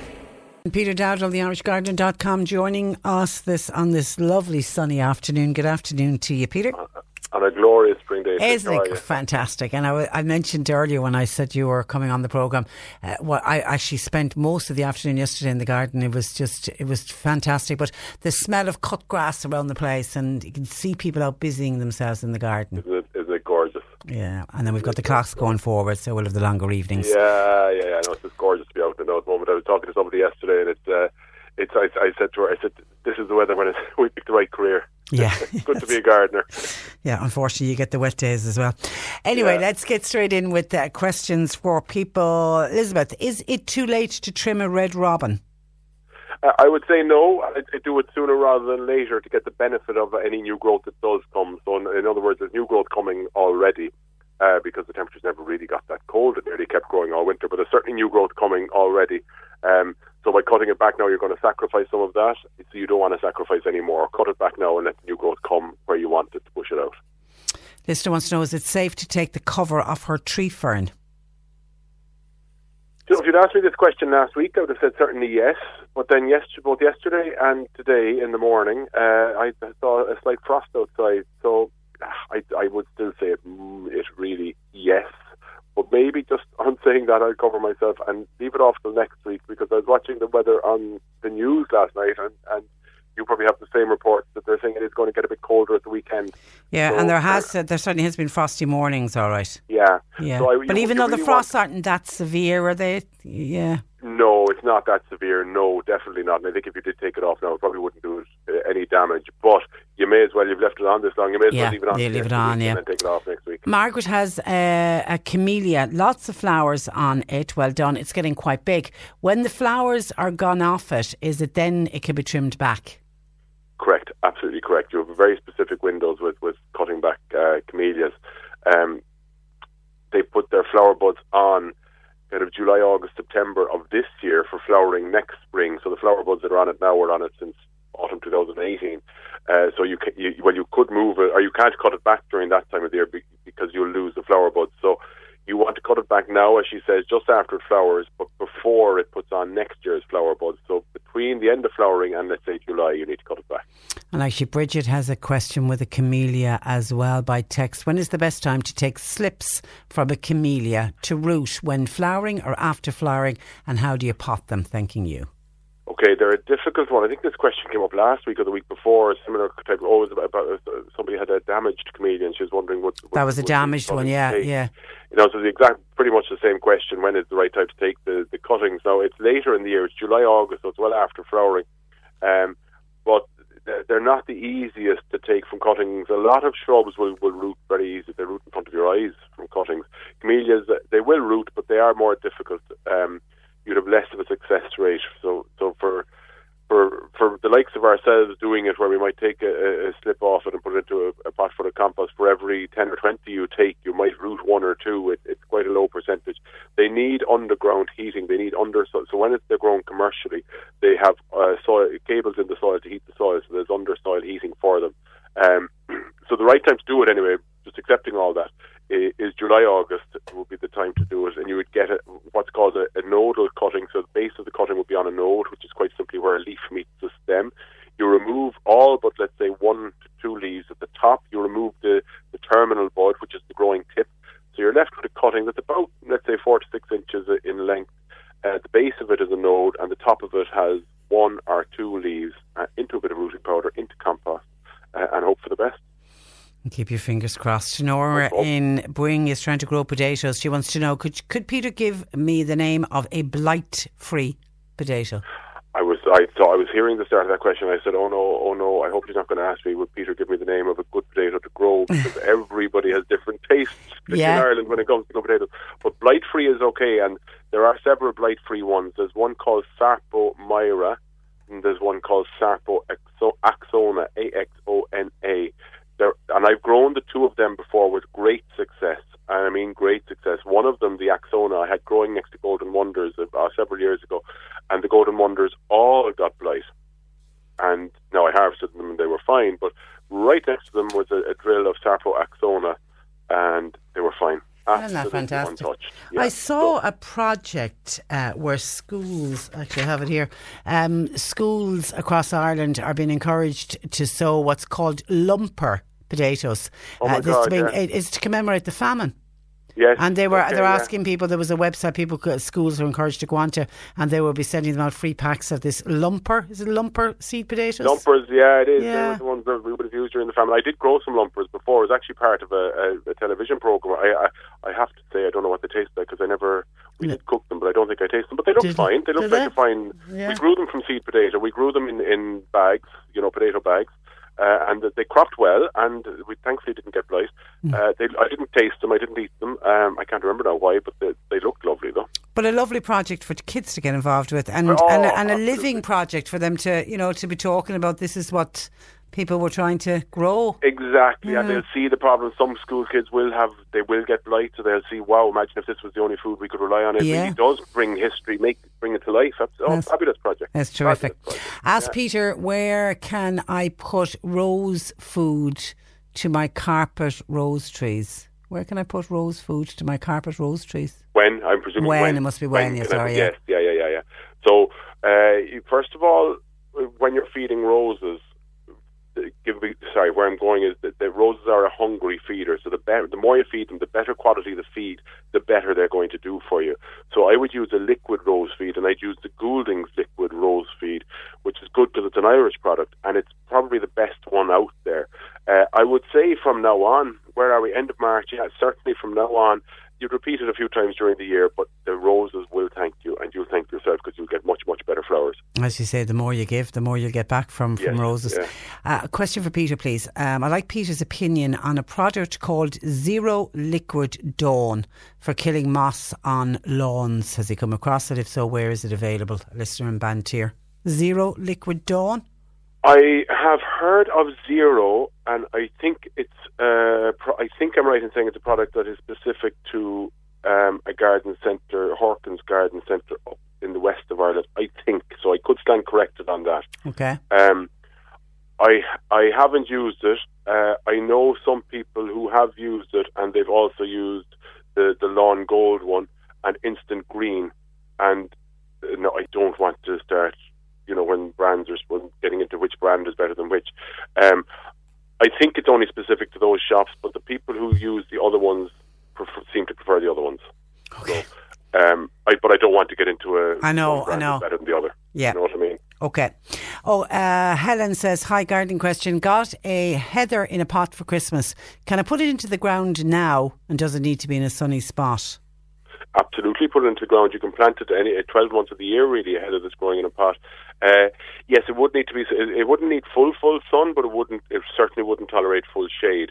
So give it a kind of semi-shade, semi-sun, or full sun. Plant it in the ground now. Keep it very well watered over this summer, because the roots are still in the root ball and they're not going to permeate the soil and get its own water too quickly. So you will have to be watering it. Not forever and ever, but just for this first summer until it gets established in its new home.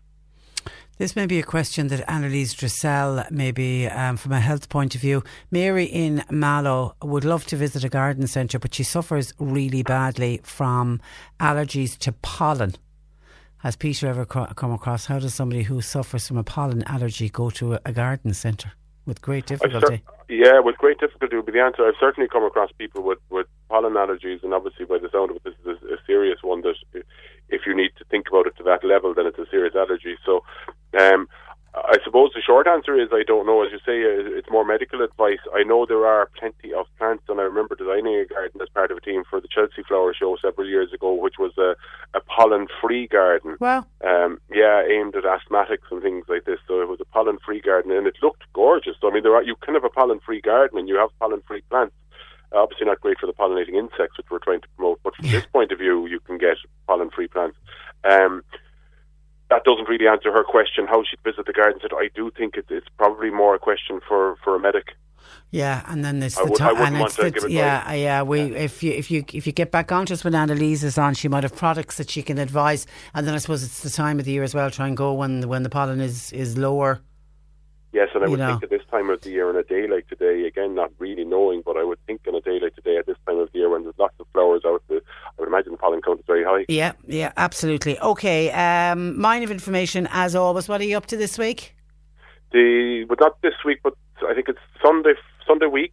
Okay. On the 7th of April, I am in for anybody. We probably don't have too many listening up in Sligo, but for anybody who knows people in Sligo or anybody who's travelling up the west of Ireland, on the 7th of April, I'll be at the Homeland Garden event in Sligo, so I look forward to meeting anybody.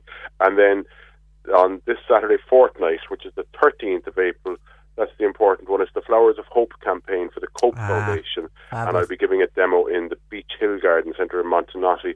And looking at my diary, I think it's one of the very few, if not the only talk that I'm doing in Cork, I hate to say, certainly for the next few months. So anybody who's around or anybody who wants advice, I'd be more than happy to see them and give them advice. And it is for a great cause. And it's in a great cause. There is a charge for that one, obviously, but it's for Cope Foundation. It's for the Flowers of Hope. I'm giving my time for free for it, and I'm sure many others are. Done. So it'll be well worth supporting. That's the 13th of April. Well done. Listen, we leave it there. Thank you for that. Thanks for joining us, and we'll talk again next week. That's Peter Dowd of the IrishGardener.com. That's where I leave you for today. Thanks to John Paul McNamara for producing. Talk to you tomorrow at 10. When you make decisions for your company, you look for the no-brainers. If you have a lot of mailing to do, Stamps.com is the ultimate no-brainer. Use the Stamps.com mobile app to mail everything you need to keep your business running with up to 89% off USPS and UPS. Make the same no-brainer decision as over 1 million other businesses with Stamps.com. Use code PROGRAM for a special offer. That's Stamps.com, code PROGRAM. When you drive a vehicle so reliable it's backed by a 10-year, 100,000-mile limited warranty, you stop thinking about what you can't do and start doing what you never thought possible. Visit your local Kia dealer today to see what you're capable of in a vehicle that inspires confidence around every corner. Kia, movement that inspires. Call 800-333-4KIA for details. Always drive safely. Limited inventory available. Warranties include 10-year 100,000-mile powertrain and 5-year 60,000-mile basic. Warranties are limited. See retailer for details.